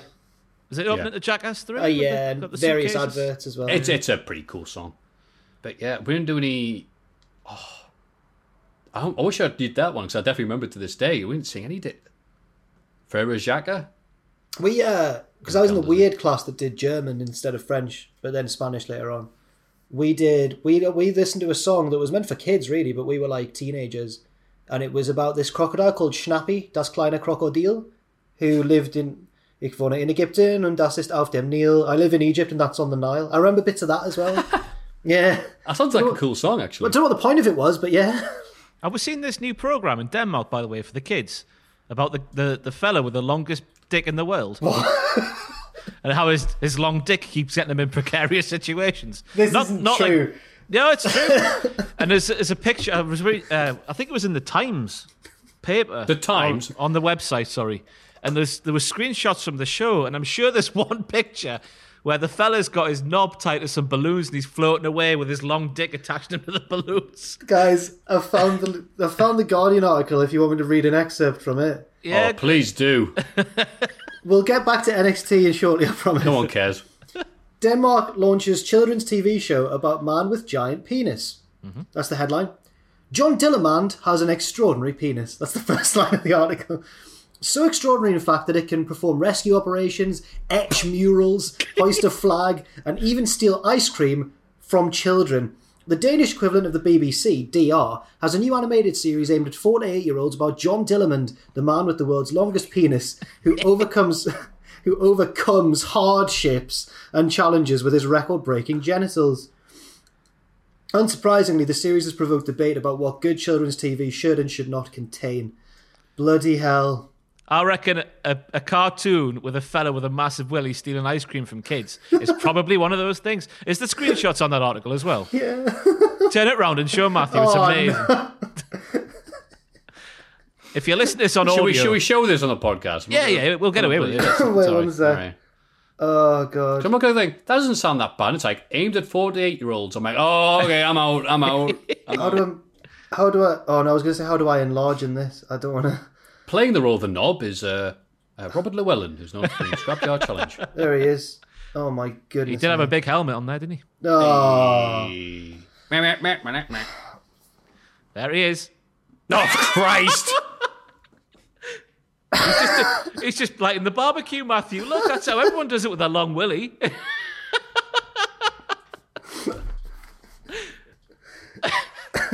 Well, it was a good 3 years. Denmark, yeah? Hey. You know what? That was black and yellow.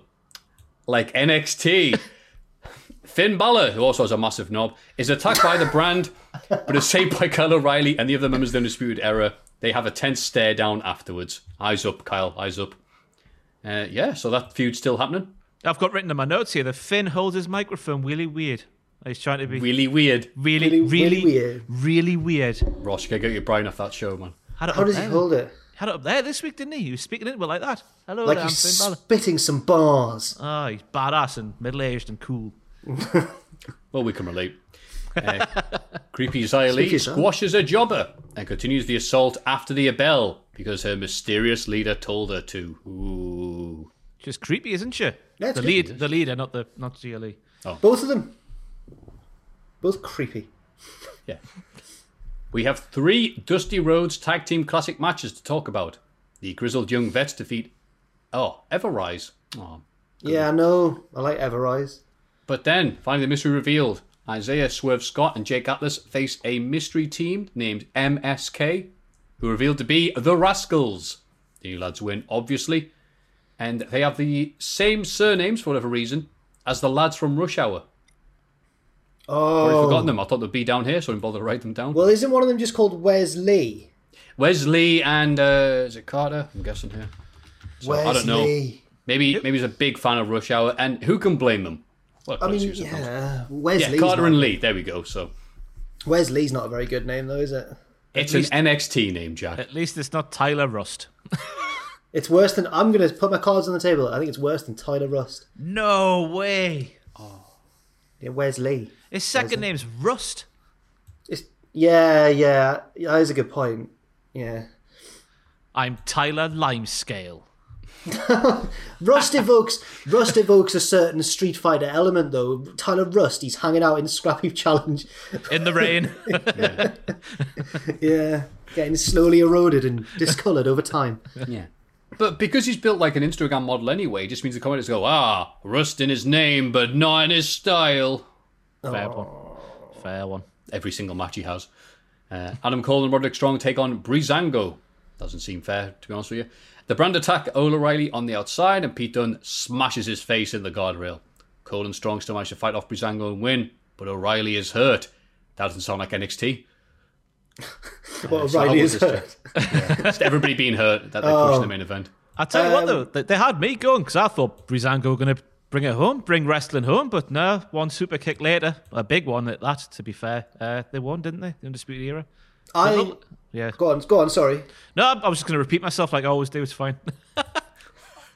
I reckon that this is the start of Pete Dunne's rise to become NXT champion? Is that a leap to make, or do you reckon he is the next champ? Yes, I do. Because Finn Balor's only held it because I said Tyler Breeze there, because Pete Dunne hasn't yet, or whatever that promo was he cut this week. Yes, and also Balor's only holding it because Karrion Kross got injured as well. But he's held it for a while now. I think they've done all right with him. They've done well. He's had some good matches and that. But I really want to see Pete Dunne win it. I think that'd be good. I'm wanting Kyle. Yeah, Kyle as well if he was involved. But he's hurt his face. Oh no, he's definitely broken his jaw. Like, he had blood in his mouth and he was holding his jaw. He's definitely broken his jaw. Oh, definitely. Because Finn, he broke his jaw, but now Kyle, he broke his jaw. Mm-hmm. All the jaws have been broken. That sets up the fixed jaw on a pole match. NXT. Oh, I don't know. What they're going to rip off NXT this Tuesday in Texas next week. I forgot that I was going to mention this actually when we talk about Raw. What's with all the blind-ins in WWE on the main roster over the past year or so? Because last year we had the horror show at Extreme Rules where Mysterio got blinded. In that feud also, Aleister Black got blinded. Yeah. And did Rollins as well? No. Was it just the two of them eventually? Lots of people tried to blind each other a lot of times though in that feud. And now Randy Orton looks like he's been blinded as well. And if he shows up on Raw next week and can't see, man, then I'm going to be really confused. Just big fans of the podcast, aren't they? Can it see, man? We've exposed WWE to Biker Grove. They've become hooked on Biker Grove, which of course is available on American Netflix. And now we're just doing this. I'd love that. That'd be one of those like dodgy BuzzFeed lists. Americans are discovering Biker Grove and they're going crazy over it. Their accents are funny. Look at that guy's mustache. Ha, ha, ha. Yeah. That'd be good though. Like paintballing bookings go up 300% now that Biker Grove is on Netflix. If Randy Orton gets his revenge on Alexa Bliss by shooting her in the face with a paintball gun, that's when we'll know. You can't see, man. It's so good. It's just Randy posing like that. And that was This Week in Wrestling. Let's have a rummage in our mail bags. Let's have a little rummage in the mailbag. Number 1, a belated Happy New Year to you lads. Happy New Year. Been a long-time fan of all you boys for a while now, discovering Jack and Ross during the name-redacted days around the same time that I started to watch Botchamania. So seeing the worlds collide with this podcast all those years later was a lovely treat, and is the highlight of my Friday night, in brackets, how sad. Oh, hey, no. I'll tell you what isn't the highlight of my week though, and that is watching some of the current day wrestling entrances. Which brings me to my question. Who do you think has the worst entrance in wrestling in the current era? Or of all time, if no one comes to mind. For me, here we go, it has to be Kenny Omega. Before he turned heel, with his stupid dancing broom ladies and his little skinny arms in his tunnel silhouette. Isn't this guy supposed to be cool? No. Maybe I misread the whole thing and it's supposed to be dorky, but it did my head in every week in Dynamite. Thanks for everything, lads. Take care. Lewis from Manchester. Cheers, take care of yourself, Lewis. I mean, this is the podcast on Friday night. It's one of the few things you can do in Manchester right now, so hope you're doing all right there, pal. But Lewis is making a valid point there about Kenny Omega, and it's one of the little criticisms we have at AEW, because, cha-ching, that they do rely on or expect people to know every single little background detail about the main people involved, or they watch BTE every week. Whereas Lewis, being what we like to call a normal individual, watches Kenny Omega nerding it up like this big, stupid prawn sandwich, and then going, am I supposed to cheer this dork? And the answer's kind of yes, but no, but yes. So sometimes do your nutting with AEW.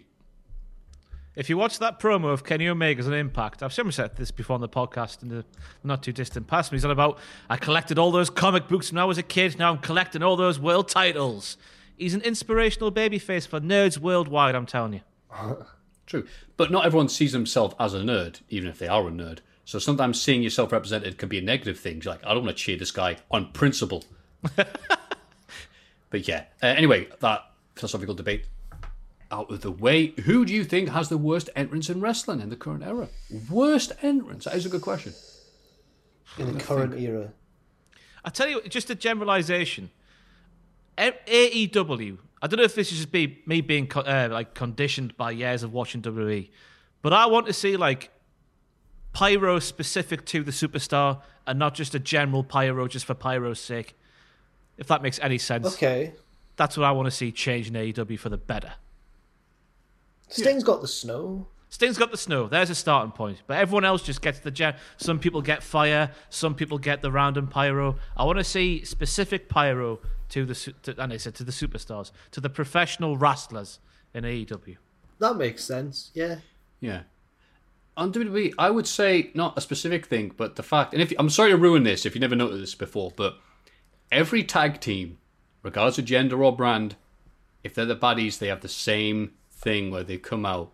Oh, 1, no. 2, 3, stop at the ramp, do a little pose at the exact same time, synchronicity. 1, 2, 3, 1, 2, 3, hit the ring. Wherever it's shown, it's the exact same every time, and it almost looks like they're using entrances from the video games because of how weird, similar the animation is every single time. That I hate. The lack of individuality. Fair enough. That's a good shout. Have you guys noticed that, or was it me being silly? Now that you've said it, Go back and watch it. Make a little note there in your little notepad that I know you have next to you every podcast. They're all Nia Jax once they're heel tag teams. Yeah. And worst ones of all time. I mean, I can't really think. It's a good question. Is there any entrances that made you go, that's bloody awful, that?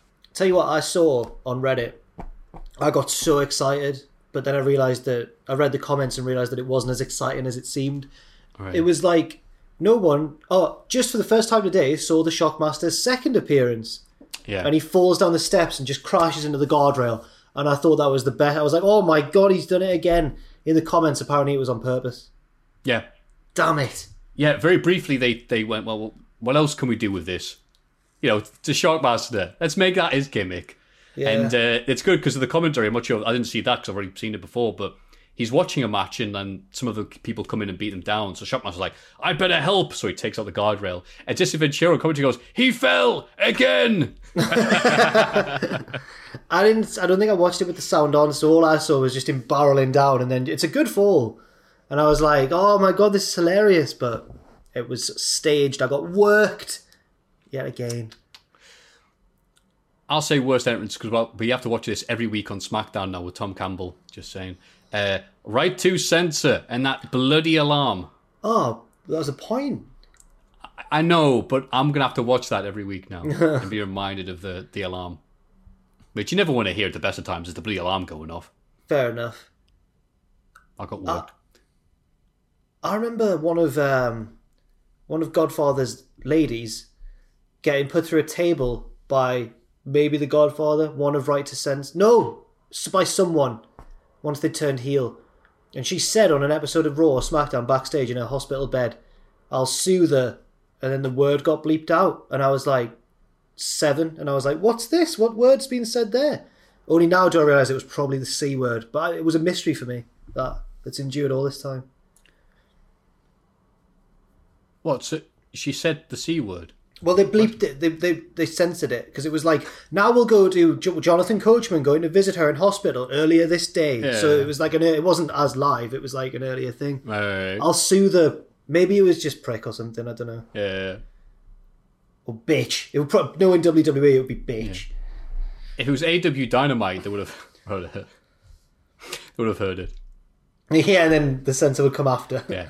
Then Jonathan Coachman would have said something that would have been censored. They didn't censor it all this week, did they? We heard in the promo package for Cage and Derby, he said S and B. Oh. I love that tag team. Hello, how's everyone's day going? By the time the podcast airs, it will be my 21st birthday, which means Happy birthday. Happy bloody birthday. Which means not only can I legally buy a little bit of the bubbly, but I also share my birthday with the best wrestler in the world. I'm not typing all that. Shane McMahon. My question, is there a wrestler you share a birthday with? Have a great day and enjoy every moment of life. Oh, what a lovely message. From Kamal from Georgia. P.S. Thanks, Kamal. Matthew, I know I said this on Twitter, but I'll say it again. The old-timey commentary is hilarious. Bloody hell, I forgot about that. What's that? Me and Tom one time watching the pay-per-view with Austin and Triple H in 1999. No Mercy, I think. And we were just bored. at that point a bit tired. So we started talking like if it was what this would have sounded like if it was the 20s. Oh, right. And it went off on one. And it's one of these things, me and Tom just go off on one sometimes, and it works really well when it does. Like, You're it's gotta crazy. be Kane and all What are stuff. you like? I love him. Crazy He's cat. just one of those people that you want to rise up to his level. Honestly, since Pachi's been doing all of these extra streams, I've been covering a lot of the morning news, apart from on a Thursday. And Tom is excellent. I always think like I'm going to have to drag myself out of bed to do this news video. I'm going to be tired and miserable. And Tom's so positive all the time that it just becomes really easy. Just perks you right up. Brilliant. The cocaine. Get on the cocaine. And that's be positive like Kamal from Georgia there. So we've done some prep here. I've got my birthday in front of you. Ross, you want to go first? Yeah, I do, because I'm going to blow you both away. We're going to have a bit of a competition now, everybody. See who's got the best wrestlers, who they share a birthday with. And I'm going to kick things off. Now, Ross is very keen for this, which makes me think he's got a good one. I've got the best selection. Oh, no. I've got four.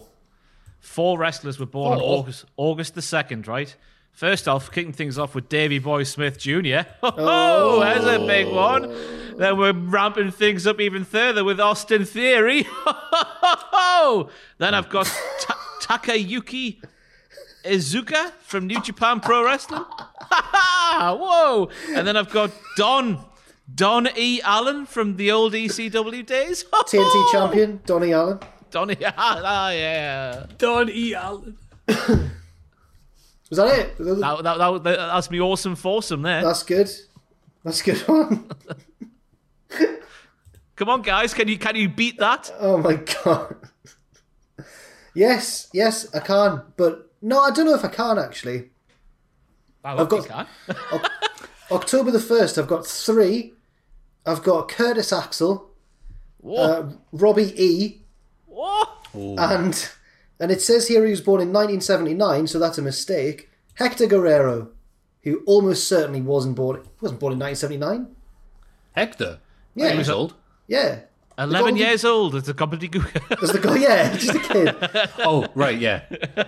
He was born in 54, but they did get the date right. It is the 1st of October. So there's my great trio there. Robbie E, Curtis Axel, and the gobbledygooker. Wow.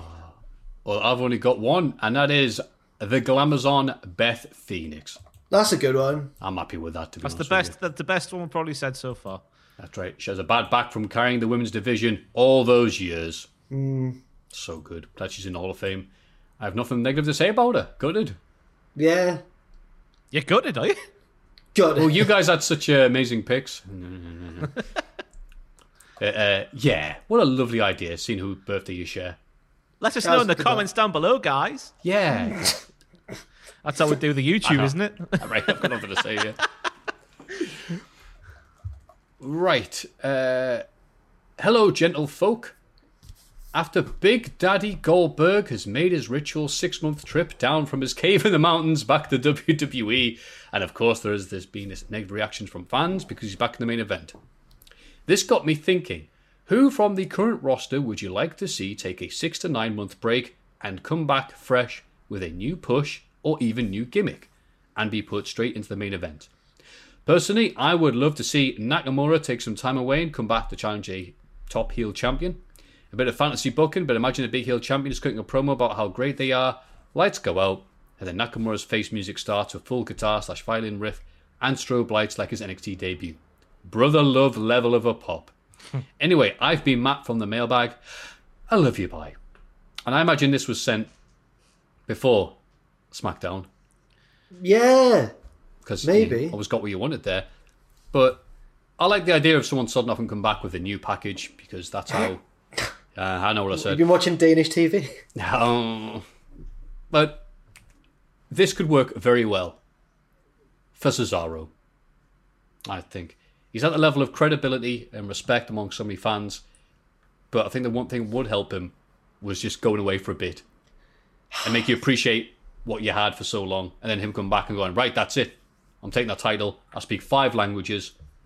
I can sing that crocodile song about the one in Egypt and the days of the week in French, and I'm coming to beat you for the title. He was my pick, Matthew. He was mine. Oh, sorry. Well, Damn he wasn't mine, so you got time to think, Jack. Go on then. Mine's Corbin.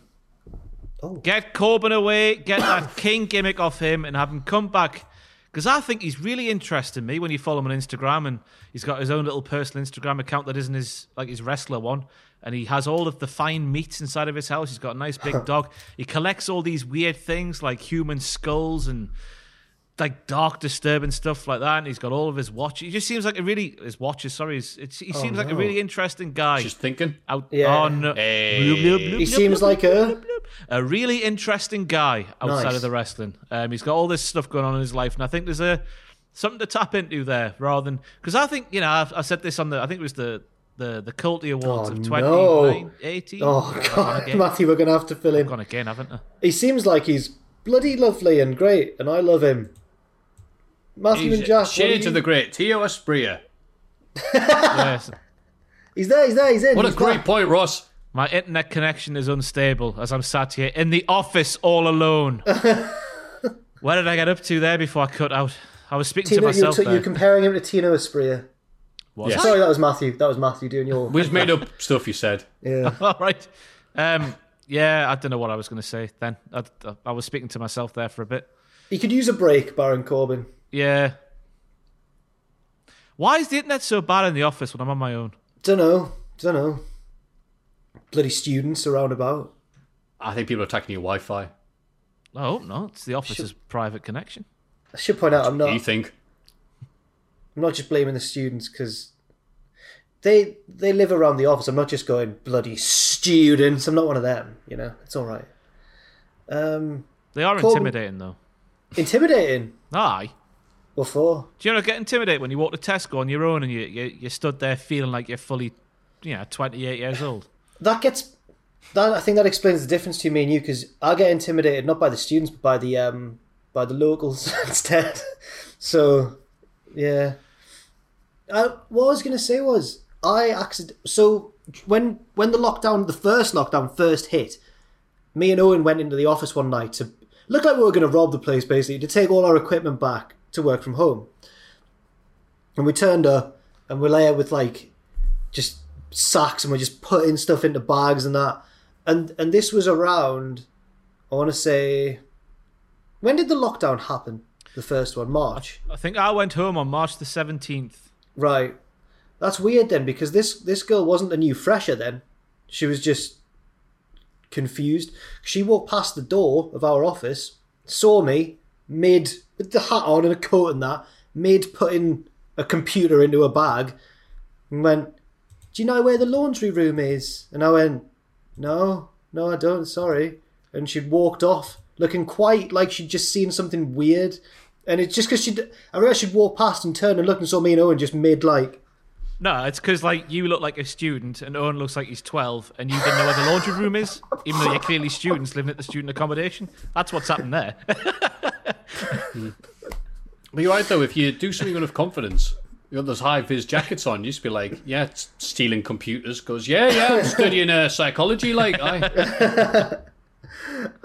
I'm studying whatever's on the hard drives of these computers that are in my bag.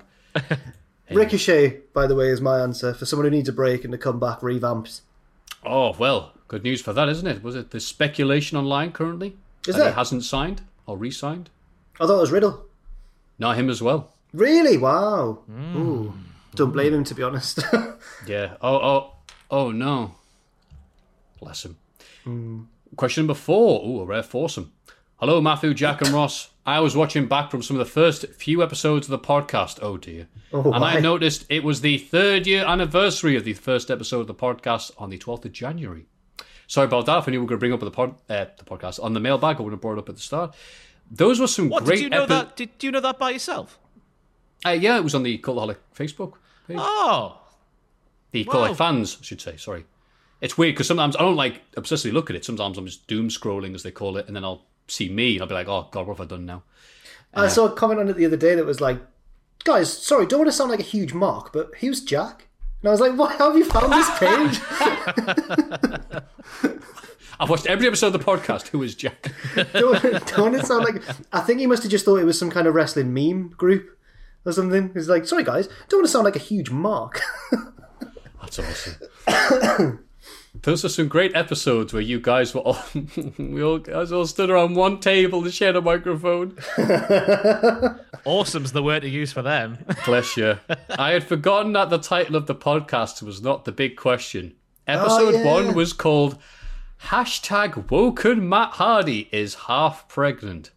Nice. Oh, they're all like quotes from the podcast. God, that's just an absurd title for a YouTube video, isn't it? You know what? If views had no bearing and SEO and searchability and everything had no bearing on anything, I would love for it to go back to that. The silly titles. I've been thinking about this a lot this week as we're publishing 12 news videos a day. Imagine being one of those YouTubers who can publish one video a day or even one video every few days and still have a job. Imagine being one of them.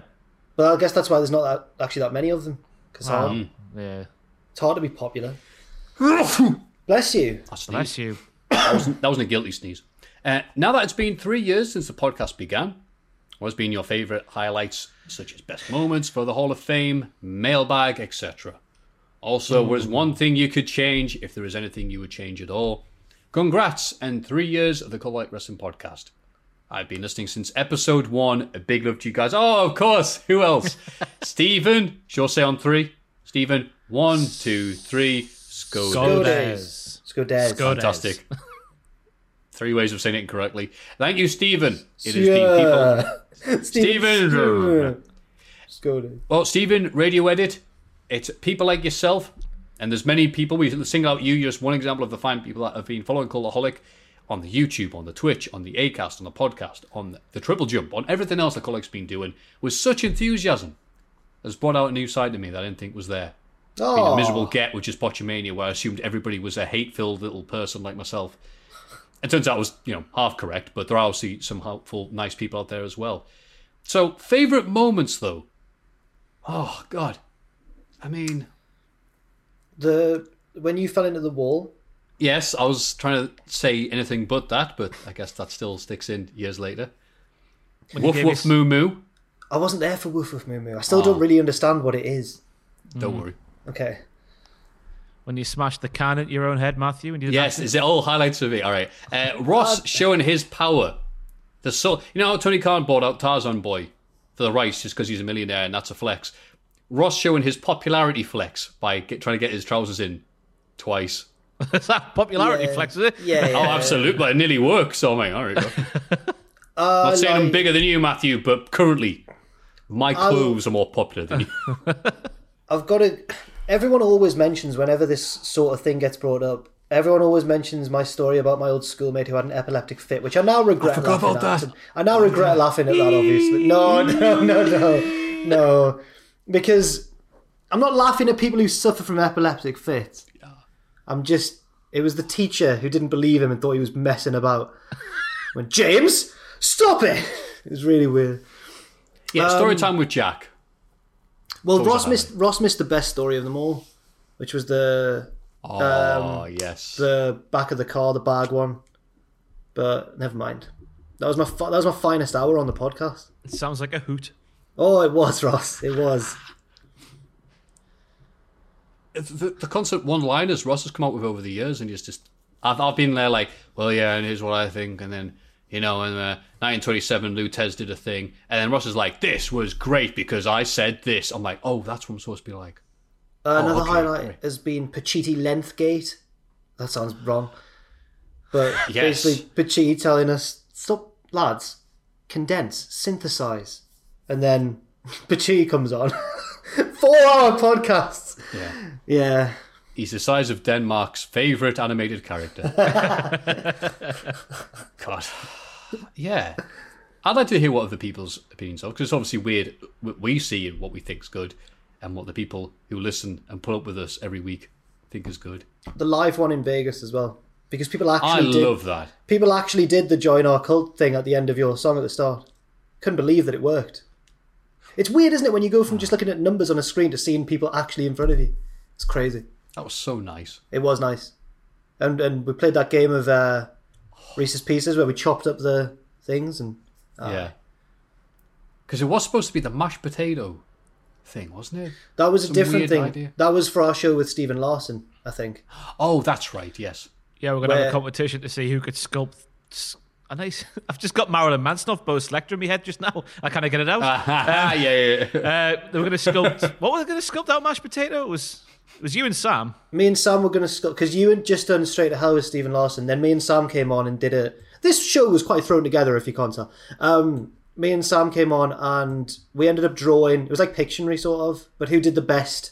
So like Steve or Larson, who were both such pros. Like we get on stage and start going, Cultaholic, got any Reese's Pieces? Stephen Larson come on with very composed American charisma. Start going, hi there, we're Stephen Larson. And it's just like they're natural presenters. And then they come on, they give me and Sam an object to draw. So for example, what we had to both draw Chris Brooks holding Jonathan Gresham like a baby. Yes. Because one's very tall and one's very short. And then the best picture would win. I won, and then Sam got chopped. Oh, I got him good then. Oh. Whoa. Good. I tell you. I did. I got him good. I'll tell you what a highlight is for me, though. It's just how, I don't want to say it's got good, but how much better it is than it was at the start. Right. That's a real highlight, yeah. That's a genuine one. Yeah, the genuine feeling of improvement is always nice. Yeah. It is nice, isn't it? We should put that on one time, someone's Twitch. We should put that first episode on and we should just all laugh and make fun of ourselves. Yes, we should. We'll have to do that as a live stream one day. I always enjoyed doing the culties and the ones towards the end of the year. Like there was the one where we popped the firework. What was that for? 100 episodes? Something like that, yeah. Yeah. And we got a bit drunk. Oh, and my mum made an appearance. She knackered because she wanted me to cut out the bit where she went, I did the entrance, if you like, a lot. And then she wanted me to cut out the bit where I grabbed her and went, all right, get out, you old bat. So it was just this weird intro where it's this woman doing a little dance. Oh my God, I'm dead. I'm absolutely dead. My sound cut out there. I missed that. No, he just nearly said a word and then stopped himself. No. As I said, there's this old woman, and that's... Your mum doesn't look old. You can't... Look, I think Jack, when you get to my age, you'll appreciate it. I think she looks very young. Stay 20. But, yeah, she just did that, and then it cut to, like, the fireworks, and people were like, what the... Was she a celebrity or something? People knew who that was. She off the telly? Matthew, she looks like you. There were a lot of comments saying, wow, you can definitely tell who that is, yeah. Yeah. You're definitely her son. Aye. That's what I should have said, not that she looks like you. Yeah, that's how it works. What's funny is, I'll be brief with this, stop talking about my mum, but it's funny is because I've got her nose, but she had surgery to have that chunk. Is she going to be all right with... People are like, where did this come from? So Is she going to be all right with you telling this story? Nah. But she doesn't watch this. She doesn't watch 2 hours into it. I thought you Wait watched until it. you get a text message next week. Yeah. Do you know the scrap heap challenge you went, I'm out. Anyway. Yeah. Please let us know what you think. And again, thank you very much for carrying on with us and putting up with us when we weren't very good to where we're better. There we go. You can't say it's good, can you? I know, that's right. It's not good, but it is improved. better. I feel like That's we were right. getting there. I feel like we were getting towards being good before lockdown. And then we had to relearn a lot. That's a fair thing to say, Jack. Those were the questions for the mailbag this week. If you have any other thoughts, opinions, or whatever's on your mind, to be honest with you, at this rate, because not much good on the telly, please send them to mailbag@cultaholic.com. There was fear there. You froze for a second. I was trying not to look at you in the corners of your eyes because so you go on, get it wrong again. No, I wasn't. Go on. It was like you were clean through for an open goal, but you took it slightly too wide, but you just squeezed it in anyway. Beautiful analogy. Jack and Owen's Football Manager stream every Wednesday.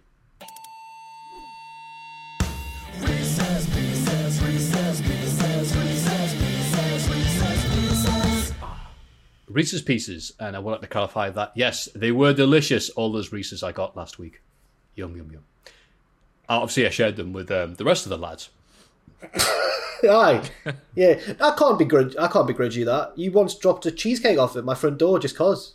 It was very kind of you. Yes. So, I had two and Owen answered it. Well, one of them's for Jack. So Owen didn't like it, cheesecake, in the end. So I asked if anyone wanted it in the office, but obviously everyone had gone home because of lockdown. So Pachiti I was like, you still going, Pachiti? Ross works in the other building, but just ended up having 2 cheesecakes. Yeah, Pachiti was like, good. It's the first thing I've had of sustenance since those lollipops all from... Anyway, we love you, Pachidi. Hope you're well. Reese's Pieces. Wow, look at this little message we got here. Hi, guys. Following a recent series of rather disgusting events, I was reminded of my favourite childhood wrestling memory. Oh, God, where's this going? I got bitten right on the joint of my finger by a cat with a particularly nasty mouth at work. Being a vet nurse, a nip here and there doesn't tend to cause a problem, but this one was nasty in severity and rankness. So I managed to get antibiotics in me as soon as I could. Good job, really, as it swelled to twice the size and had to release the pressure of a considerable amount of purulent material. Oh. Well, being awkward with allergies, I've ended up on a not-so-desirable combination course of antibiotics. The one makes me vomit within a couple of hours of taking it. The one that makes me vomit, right, I see. Anywho's, on Saturday, I took my sister food shopping for the fam, and after a bit of nausea, I felt okay, so I braved it. As soon as I got to Aldi, the nausea started again, hoping and praying to any entity that may or may not exist that there was a loo. There was, and I made it. Yay. With my sister hoping I didn't enhance the fresh fruit and veg, we was reminded of when I was around 9 and WCW toured. I think the NEC. My mum, sister and I went shopping in town and went for lunch in the food hall at what used to be the Pavilions in Birmingham. Well, lunch didn't agree with me, so off I ran to the loos. The toilet entrance used to have this red pleather padding on the walls. Well, I decorated that with my lunch. After I embarrassingly, snuck past the cleaner, who was trying not to add to it, back to my mum, we left pretty quickly. Once outside, I was going to blow again. My mum threw a bag at me. Head in the bag, putting Regan from The Exorcist to shame. I get the reference. Only to find out that the bag had holes at the bottom. Following my artistic emesis in town, we went home with what me a being... word, Jesus. I mean, that's... Wow. With me being incredibly upset as I promised to go see if I could see the wrestlers enter or leave, as we weren't the most well-off of families, understood we couldn't go in. As the day went on, I felt better, and my family took me to wait around for any sightings. There I was in my signed and autograph book, looking all hopeful. My dad started walking towards the queue, and was assured it was okay, and was just to get a closer look. As we got closer to the door, the tickets came out, and I cried so much of happiness and excitement. Eventually I was calmed down, got in, and like a lost puppy, followed my mum and dad to our seats, and cried again when I realised we were 2 blocks from the ring. I remember that Disco Inferno acknowledged as one of my signs, "Go home, your village is missing their idiot." I know, savage I was. Conan giving me a high five that nearly took my hand off. Scott Steiner legitimately scaring me. And missing my favourite of my youth, Vampiro's entrance, because nature called. So I begged and pleaded to buy a plastic Vampiro mask complete with braids, which I used to scare many of the people over the coming years and has hung on my bedroom wall until it died. Which leads me to my question. What the mask? WCW wrestlers or a selection of my favourite animals that I have the pleasure of nursing. Bloody hell. Hold on. Stop there. Let's break this down. Don't worry. I need a break. Now, how have they... Did this person mention at the start that they were a veterinary nurse at the start of the story? They did, because they said the cat bit them, which is part of the course when you're a vet. Yeah. But then we've got through this story. Lovely story. The surprise with the tickets and everything. But there was so much bodily fluid in that story. There was blood. There was vomit. Several trips to the toilet all the way through. I don't quite know what we've just listened to. I think they just want to tell the story. And I appreciate that. Fair. And they've crafted it around a Reese piece. They have. I do like the people who send these messages and go, look, I don't care about the podcast. I just want to share the story. I like the ones... Go on. Now, this person's clearly trying to disguise that a little bit, which is fine, which is totally fair enough. But I've got a certain admiration for the ones who go, all right, lads, my mate has just copped off with his own cousin. Is that all right? I just love that. I just love those sort of ones. I tell you what, quickly though, that was a highlight of the podcast. The saga. The Mega Powers saga. Oh. So, that convoluted, disgusting story aside, Reese's Pieces, and we have to choose between an animal and a WCW wrestler. Okay. Ross could go first, Jack go second, I'll go last. Lash LaRue or a ferret? Ferret. Lash LaRue. Ferrets are weird, man. I like both, but Lash LaRue is underrated. Fair enough. Vampiro or a skunk? And it says Vampiro. here, they are actually adorable. Vampiro's adorable as well. Yeah, Vampiro's really cute, and I like his music a lot. Not AC/DC. I liked his original Pearl Jam music. I'm sure Vampiro and a skunk smelled the same after he farted during Triple Mania. I'm going to go with Vampiro. Do you really think he did? Like the ring breaking on Raw, it's real until someone proves it wasn't. Okay. The Wall or a sassy budgie? A sassy budgie. Probably The Wall, brother. I like the idea of a sassy budgie, not gonna lie. Kevin Nash or a bull mastiff? Kevin Nash. Kevin Nash, I'm allergic to dogs. A bull mastiffs are great, but can they get paid several grand to get interviewed by someone whilst eating lasagna? I cannot believe that Ross has gone for the wrestler there, not the animal. I mean, when Big Sexy's in the equation, there's only one outcome, isn't there, really? You like dogs more than... I do like dogs, but a bull mastiff's not really too high on my pecking order of dogs. Fair enough. We're going to love this one. Juventud Guerrera or a chinchilla? Oh, no, Hoovy, the juice. Despite being allergic to dogs, I'm going to choose the dog. A chinchilla's not a dog, by the way. Wait, what's a chinchilla? A chinchilla's like a little rat thing with... What am I thinking of? I'm thinking of a chihuahua, aren't I? I'm thinking of a chihuahua. Yeah. Okay, what's a chinchilla? It's like a rat squirrel Like thing. a little rat squirrel, yeah. That's a perfect description. It's a rat squirrel. That's what it probably says on Wikipedia, a rat squirrel thing. Do you know what? I think all my life, when people have said the word chinchilla, I've thought of a chihuahua.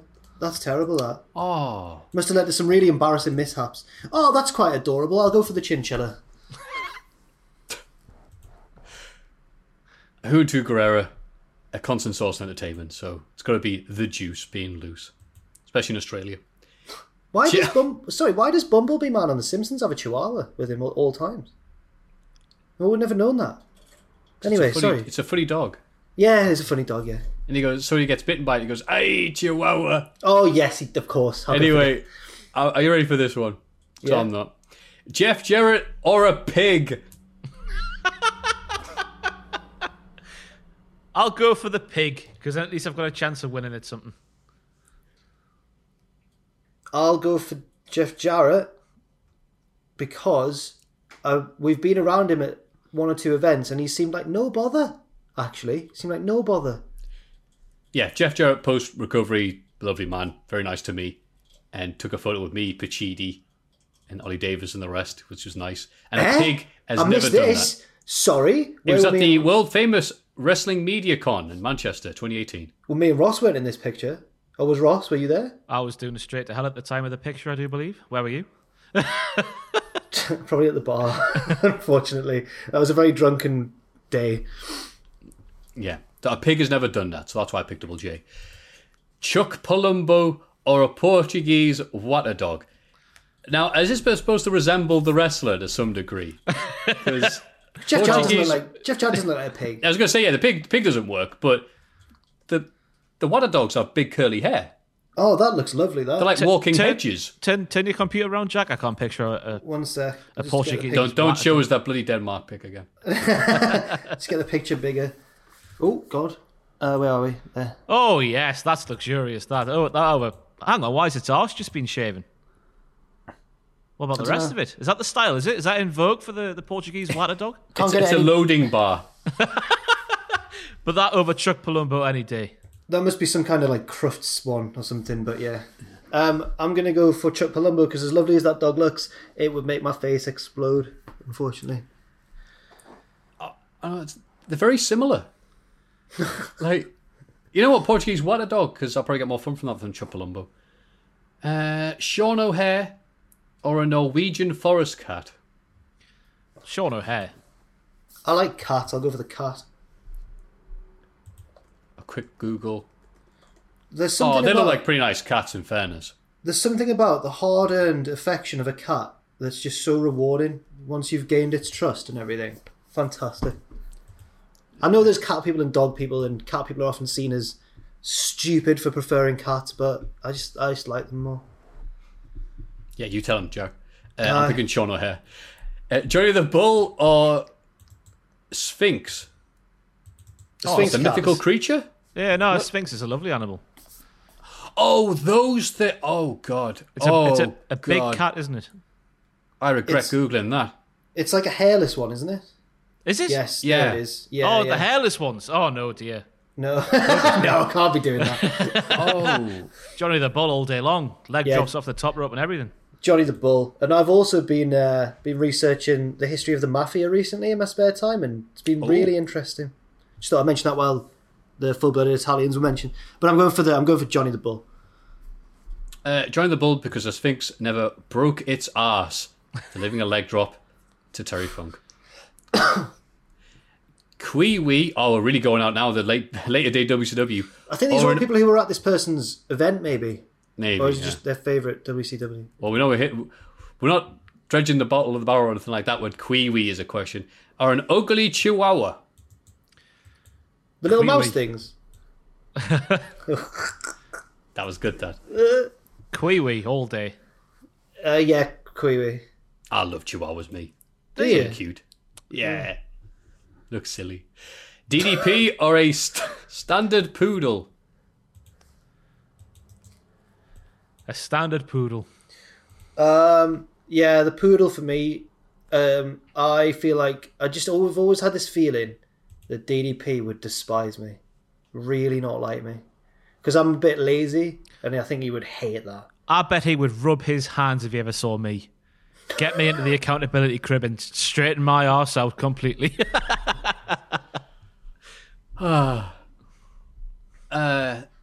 the way, if he sees this, I would love to do that when the pandemic's over. Have you done any of the yoga? I did a bit of it. It's an amazing thing. Like how you just stand still and tense up, basically, and that gets your heart going. It's an amazing concept. No, I really like doing it. A few years ago, I stopped doing it. I forgot why. But it's really discerning because you're doing it and he's like, it's easy. Inhale and go into broken table. And you're like, okay, it's easy. And you're like shaking like that because your body's not used to doing it. And you look up and there's DDP, Leatherface, 50 years old, grinning with those big teeth that he paid for, with that face that says, yeah, I can do this. I got with Kimberly Page. Sorry. That pose he does, though, when he gets on his forearms and goes up in the air like that, his feet. Oh, my God. How like the hell he does Pacitti-esque. Oh. Nah, it's a different level what Pacitti does. Pacitti does a bog standard handstand, which I'm not downplaying by any stretch of the imagination. I am. I think it's a lie. It's CGI. What is a lie is him saying he can lift all the dogs. That's a load of crap. What's that about? I don't understand. What gets me, by the way, I don't know what the context is, but I flicked on a stream the other day and he's going, leader. Yeah, what is that? Because I also flicked on a stream and he didn't know I was watching, and he was also getting everyone to... When you were watching, did you find that everyone was doing it without him even asking? And he was going, oh, guys, yeah, No. Right. He went leader, and then the chat started going leader. Yeah. That's an asshole. What's this about then? What's he doing? Yeah, someone can explain that to me, please, without having to watch all the Cultaholic's streams. not an actual cult. No. He's hooked. He's hooked on that bit of the brain that loves Twitch. Yeah, 100% he is. Yeah. Absolutely. Oh, no. Yeah. We'll create a monster. He's going to start saying poggers and pogchamp and all that. Imagine if he left. Just up sticks and started his own Twitch. Imagine. I can see it. I can actually see it. Pacitti-holic. Well, I never leave Twitch. Now, what is the leader thing about? I don't know. Okay. It's not as if we talk to him or anything like that, our boss. Anyway, I'll continue this amazing Reese's Pieces and stop slagging off. Hey, Matthew, that's both ways. He doesn't explain these jokes to us on Twitch. He's got his own little Twitch. Well, no, we didn't even know. Yeah, you're right. We didn't even know he cracked a rib. I'm going to say this in public. No. I wish I knew he cracked a rib because he wouldn't have been working that stream. to be honest with you. And I don't like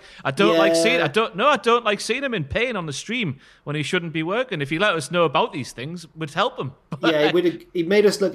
We looked a bit callous there. I hope nobody thought that we didn't offer to help, because we do offer to help. We do. Yeah, if he told us these things and kept us in the loop, would help him out a bit, but he never does. So. You know what? If the people watching this are also a big fan of Pachiti's Twitch leader streams, why don't you leave a message in the comments that we all miss him and we all hope he's doing all right? Well, we can't see it. We can't see him in person anyway at the minute, so it's kind of hard to gauge. What is this leader thing though as well? What's that? He's the leader of the gang. He is. Shannon Moore or a Pomeranian? Shannon Moore.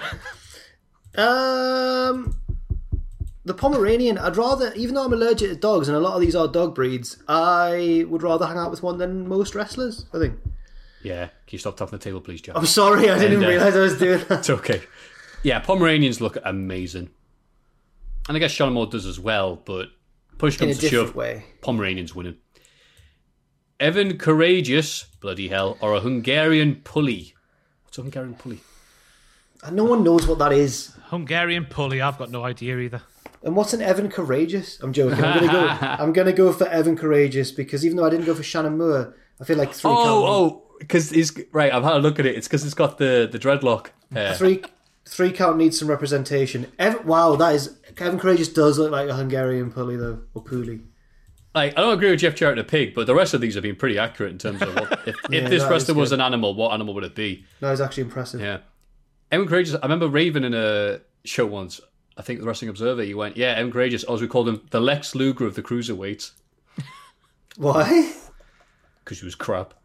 Alleged, according to Raven, you know, he's trustworthy. Continuing this amazing podcast, Sugar Shane Helms or a Lurcher? Oh, a Lurcher. Are they the boxer crossbreed greyhound crossbreeds? It's a big greyhound thing, isn't it? Yeah. I think it's a greyhound and a boxer mixed together. Is it? I only know this because that was my dad's childhood dog, apparently, called Dino, and it was a Lurcher. I will. Oh, it's actually a sighthound mated with another dog type, so it can just be any. It's various different Lurchers.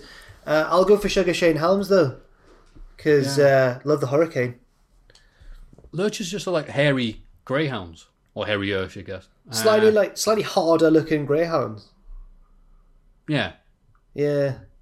Like Sugar Shane Helms, who I pick. And finally, Hollywood Hulk Hogan, beg your pardon, or a tortoise. Hollywood Hogan. I like tortoises, actually. I reckon they're alright. I'll go for tortoise. Apparently the smell. Oh, right. Well, does Hulk Hogan? Maybe. I'll go for the Hogan's got to smell nice, surely. Yeah, but I'm going for tortoises still. Well, they're both hard to get in the back for 3 seconds. So, yeah! That's all I got. A tortoise. Come on, picking that one. What a day. Hope you are all staying safe and healthy, Laura, for that lovely story / diatribe / confession. Oh, P.S. Jack, thanks for effing up my Friday night routine of watching Wrestlers of the Week and then the podcast. Get off on ruining people's evenings, eh? Thanks, Laura. Wow, Laura laughs there. And if you have any to send our way, if you've puked, if you've met Vampiro, if you've been bit by a cat, whatever. That's all in the same one. That was all the same story. What a variety pack that was. Please send it to Cultaholic. Nah, you bollock. Send them to Adam Pachiti, the leader, at cultaholic.com. Send them a mailbag at cultaholic.com. I'll do that as well. It's Cultaholics. Big question. What a nice podcast. Ooh, a nice podcast. This big question brought to you by our sponsors. I've still got the sticker on. Take the sticker off your trap. It blended in. It's the same bloody colour as the logo. Oh, God, Anyway, take out my extra large jacket. The Cultaholic shop does have these lovely things that I don't think we shill enough. That's why I'm wearing these. It's going to be warm in the winter. They got me... Pachiti sent me a beanie, a Cultaholic beanie. Oh. I'm assuming he thought, well, he wears hats, he'll wear this on video, and Yeah. it's too small for my massive head. So I can't. No. I've got a huge head. I don't know what to say. I might try and stretch it a bit so I can wear it. It's But that yeah, big brain. Thank you. Cheers. That massive ego. So, that big... I'm joking. The big question. It's January. It's wrestling. What else are we going to be talking about? What is, in your opinion, the best Royal Rumble match? I can't believe we've never done this. I can't believe we've never used this I can't believe you've done this. I mean, there's some obvious ones. I'll get the ball rolling. 1992. Ric Flair comes out third. Bobby Heenan, his manager, picking him up the entire time. I think it's a two-man performance that entire time. Not just Flair. Not just the star power that's happening in the match as well with Sid Vicious, Hogan and the rest. But also Bobby Heenan. The entire match. Picking him up. Amazing moments. Like Piper saving Flair from getting eliminated. And Heenan going, "Oh, thank you, Piper. I've always liked you. It's a kilt, not a skirt. It's a kilt, not a skirt." Then Piper turns around and punching Flair and goes, "I've never liked you, Piper. It's a skirt, not a kilt. It's a skirt, not a kilt." Amazing. But I think most old people would say that. What do some of the young'uns think? Ross? The young'uns? Yeah, 2001 is another one that sticks out in the mind straight away to me. I don't think I did go through that. Fantastic stuff. And I've got to shout out last year's. I thought last year's was fantastic. Yeah.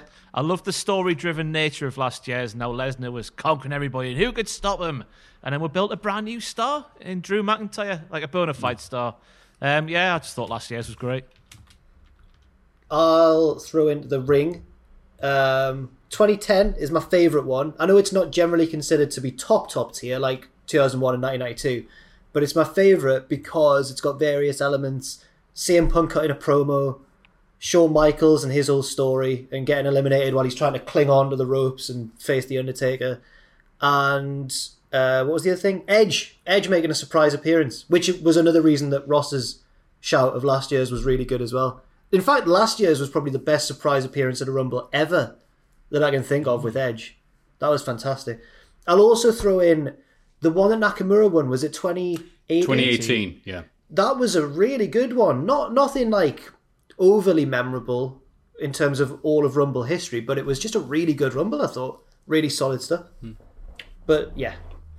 Yeah, 2018 deserves a lot of love because it came down to what? Reigns, Cena, Nakamura, and Balor? That's right. Because you had the old versus the new face-off with the last 6 of them as well, yeah. And that deafening crowd going, "Go on, please God, someone new win." And then Nakamura did. It was like, yes, Nakamura's going to have nothing but a successful career now in WWE. Oh well. But yeah, hell of a Rumble. And surprisingly though, 2010 does have a great rep. 2010 is often put in that top tier. Sorry. What a Rumble. Shawn Michaels, "I just need to win the Rumble." I need Punk to as do well. it. Punk's run. Yeah. Beth entering Beth being the Phoenix, second ever. although she eliminated Great Khali by kissing him over the top rope, which isn't the best. Hey, whatever works, man. Yeah, because then on commentary, Matt Stryker goes, "Never trust a woman." He just leaves it there. That's this whole sentence. Well, Never that's trust. something Matt Stryker would say. Never. Oh, there's a bit of news. He's going to be the Impact commentator. Happy days are here again. Sorry. Hey, You know what I learned today? Josh Matthews has a T-shirt, and that T-shirt is a goat's head with a commentary headset on. Because he's the greatest commentator of all time. Because he's the goat. I don't think Josh Matthews is as bad as people say when he has someone like a Don Callis. Now that Josh Matthews is like the veteran commentator with what's her name? Madison Rain. Madison Rain. It's the bland leading the bland, quite frankly. So What's her name? I was going to say which one is it? Was it her or the other one? Yeah, I always mix up her, Angelina Love, and Velvet Sky. Do you? Yeah. Well, no, I have to think about it. I have to think twice. Velvet Sky's the one who the camera used to go right up her arse, which was a bit weird. I didn't need a phrase like that, I know. Yeah, she had a colonoscopy.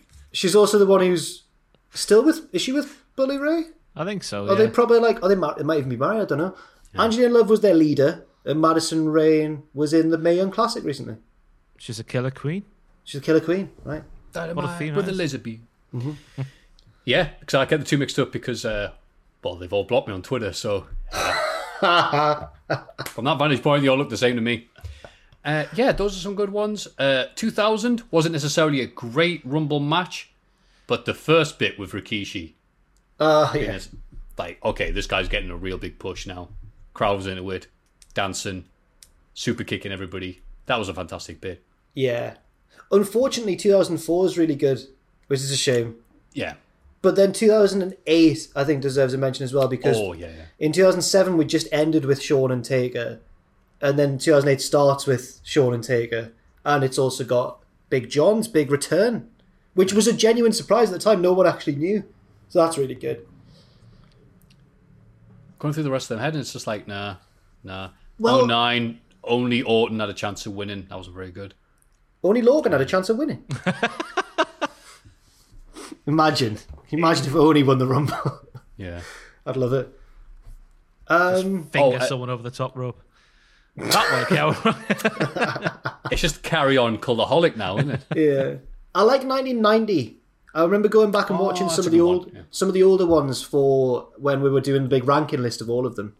And I remember not really enjoying one until... Because the first two are a bit... Yeah. But then 1990 is the first one where they properly started incorporating stories. And I think is that the one with the big Hogan and Warrior stare down as well? Yeah, that's a good one. Of the women's Rumbles of so far, I think I like the first one the best. And then the two in quality because Dewey's put less effort into them. Yeah. Because last year they went, are you having one?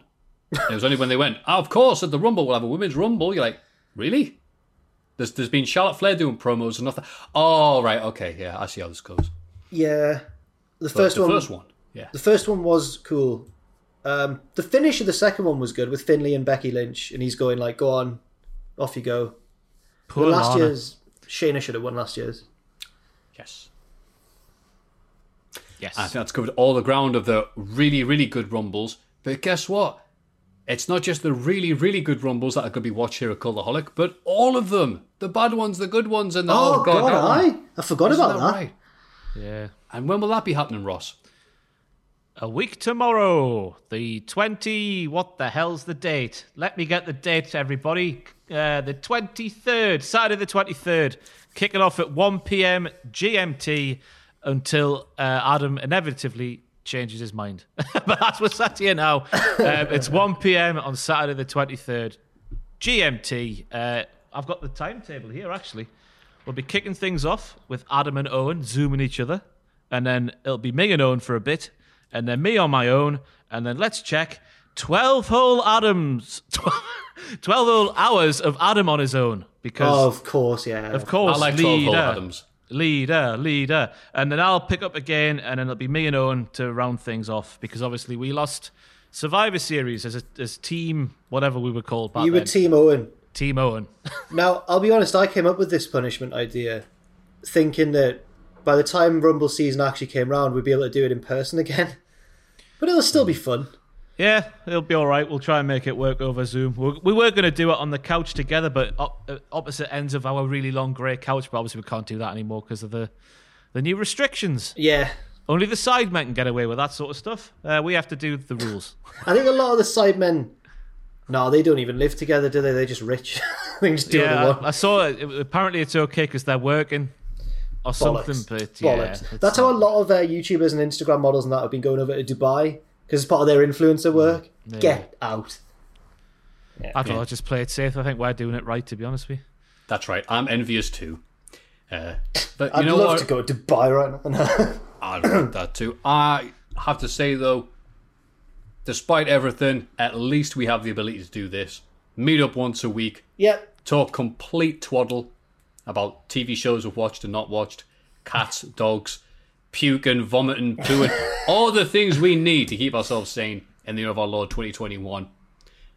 We all thank you very much for listening and enduring the Cultaholic Wrestling Podcast. Ross, you just plugged the Rumble marathon. What a marathon it is. Is there anything else you'd like to plug? I've got bugger all at the minute. I'm going to shoot a tier list with somebody about surprise returns at the Rumbles soon. So that'll be on the channel maybe next weekend. I don't know. I've got nothing really. Got an out. Diddley squat. Diddley squat from you. And what's it from Jack? The Football Manager stream is going quite well. Everyone seems to be enjoying it every Wednesday at 6 p.m. GMT on Twitch. And I'd just like to say that looking back, was it Laura or Lauren who sent in the very long Reese's Pieces email? Laura.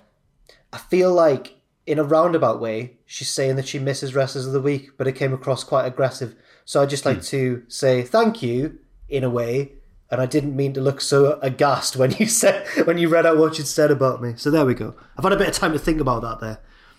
I should just say, last week on this very podcast, I said I was going to start doing FIFA streams.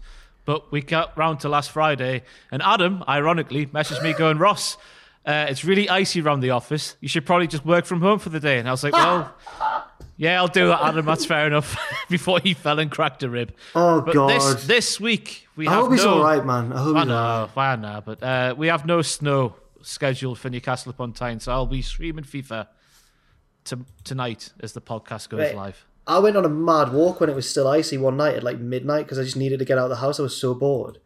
And it was terrifying. I'd nearly stacked it so many times.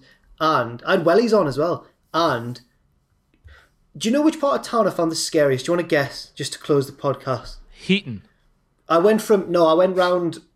started off at across the bridge at Manners, went down Grey Street, along the quayside, up past the train station, round the city wall, along Chinatown, back to Monument, across the bridge. Can you guess which part was the scariest part? Central Station. Pink Lane. Pink Lane, yeah. That bit is absolute. That bit of town where the old What Culture office used to be, at night time, I was absolutely crapping my pants. It was so terrifying. Especially because you can't hear a night out going on. It's just totally dead now because of the lockdown. I thought I was going to get stabbed. It was really scary. I've never been so scared to be in the middle of Newcastle before. Nice little story there. Sorry, nice little story on the podcast there. You're right, it could be worse. The only thing worse than lockdown is being outside in the scary world. Don't worry. Retreat here with Cultaholic HQ with us. Don't skid on the ice or get stabbed by someone in Pink Lane. Just stay here. Mate, go to patreon.com/Cultaholic and donate to the Hall of Fame. Send us stuff at mailbag@cultaholic.com. Don't go outside. Watch us on Twitch. Don't go Pink Lane. Don't exercise. Don't go to Pink Lane. Don't go and get a Mackie D's and get fined or whatever the bloody hell that story was about. I was going to say, did the coppers not stop you for taking such a long walk? Well, I don't know. There was no one about. It was like 1 a.m. No coppers at all? Yeah. Coppers like, nothing's open. There's no crime. They went home. There was a couple of police cars who went past, but clearly they decided this lad clinging onto the railing so he doesn't fall over probably isn't going to cause any trouble. And I didn't see... I probably passed at a distance, I probably passed 3 people in the whole trip. So, yeah. Thanks for getting me in trouble there, Ron. Well, no, just you read about those 2 lasses, wasn't it? They went 5 miles in their car to go for a walk in the middle of nature, and they got fined. And then I was watching Good Morning Britain this morning. Sorry, it's to make the podcast even longer, but there was 2. An elderly couple went to visit one of their parents in a care home. 7 miles away, the care home was. They got stopped and fined. Wow. My walk was probably about 3 miles, 4, and no, didn't get stopped. Bloody hell. But now I'm scared to do it again. I know. I don't know what the line is. What's the line between an hour's exercise and going too far away from home on a walk before you get fined? Yeah, mine took slightly longer than an hour, but not much longer. So, well, it sounds like you should have been fined. I've been out of the house once this week, and I was once last week as well. There's nothing's open, no one wants to hang out, and it's snowing. So that's me, that's Ross, that's Jack. Sod off. Please put your hands towards the thing. And after the count of 3, 1, 2, 3, join us. Join us. Waggle, waggle, waggle, waggle, waggle, waggle, waggle, waggle, waggle, waggle, waggle, waggle, waggle. Head over to Hulu this March, where our new shows and movies will keep you streaming all month long. Catch the award-winning movie Poor Things, starring Emma Stone, Mark Ruffalo, and Willem Dafoe. Check out the new documentary, Freaknik, The Wildest Party Never Told, about the iconic Atlanta Street Party. And don't miss FX's Shogun, a reimagining of the epic tale, starring Anna Sawai. So, what are you waiting for? Go stream something new on Hulu. For all the wrestling headlines in just 10 minutes, search Cultaholic Wrestling News on Apple, Spotify, or wherever you get your podcasts from.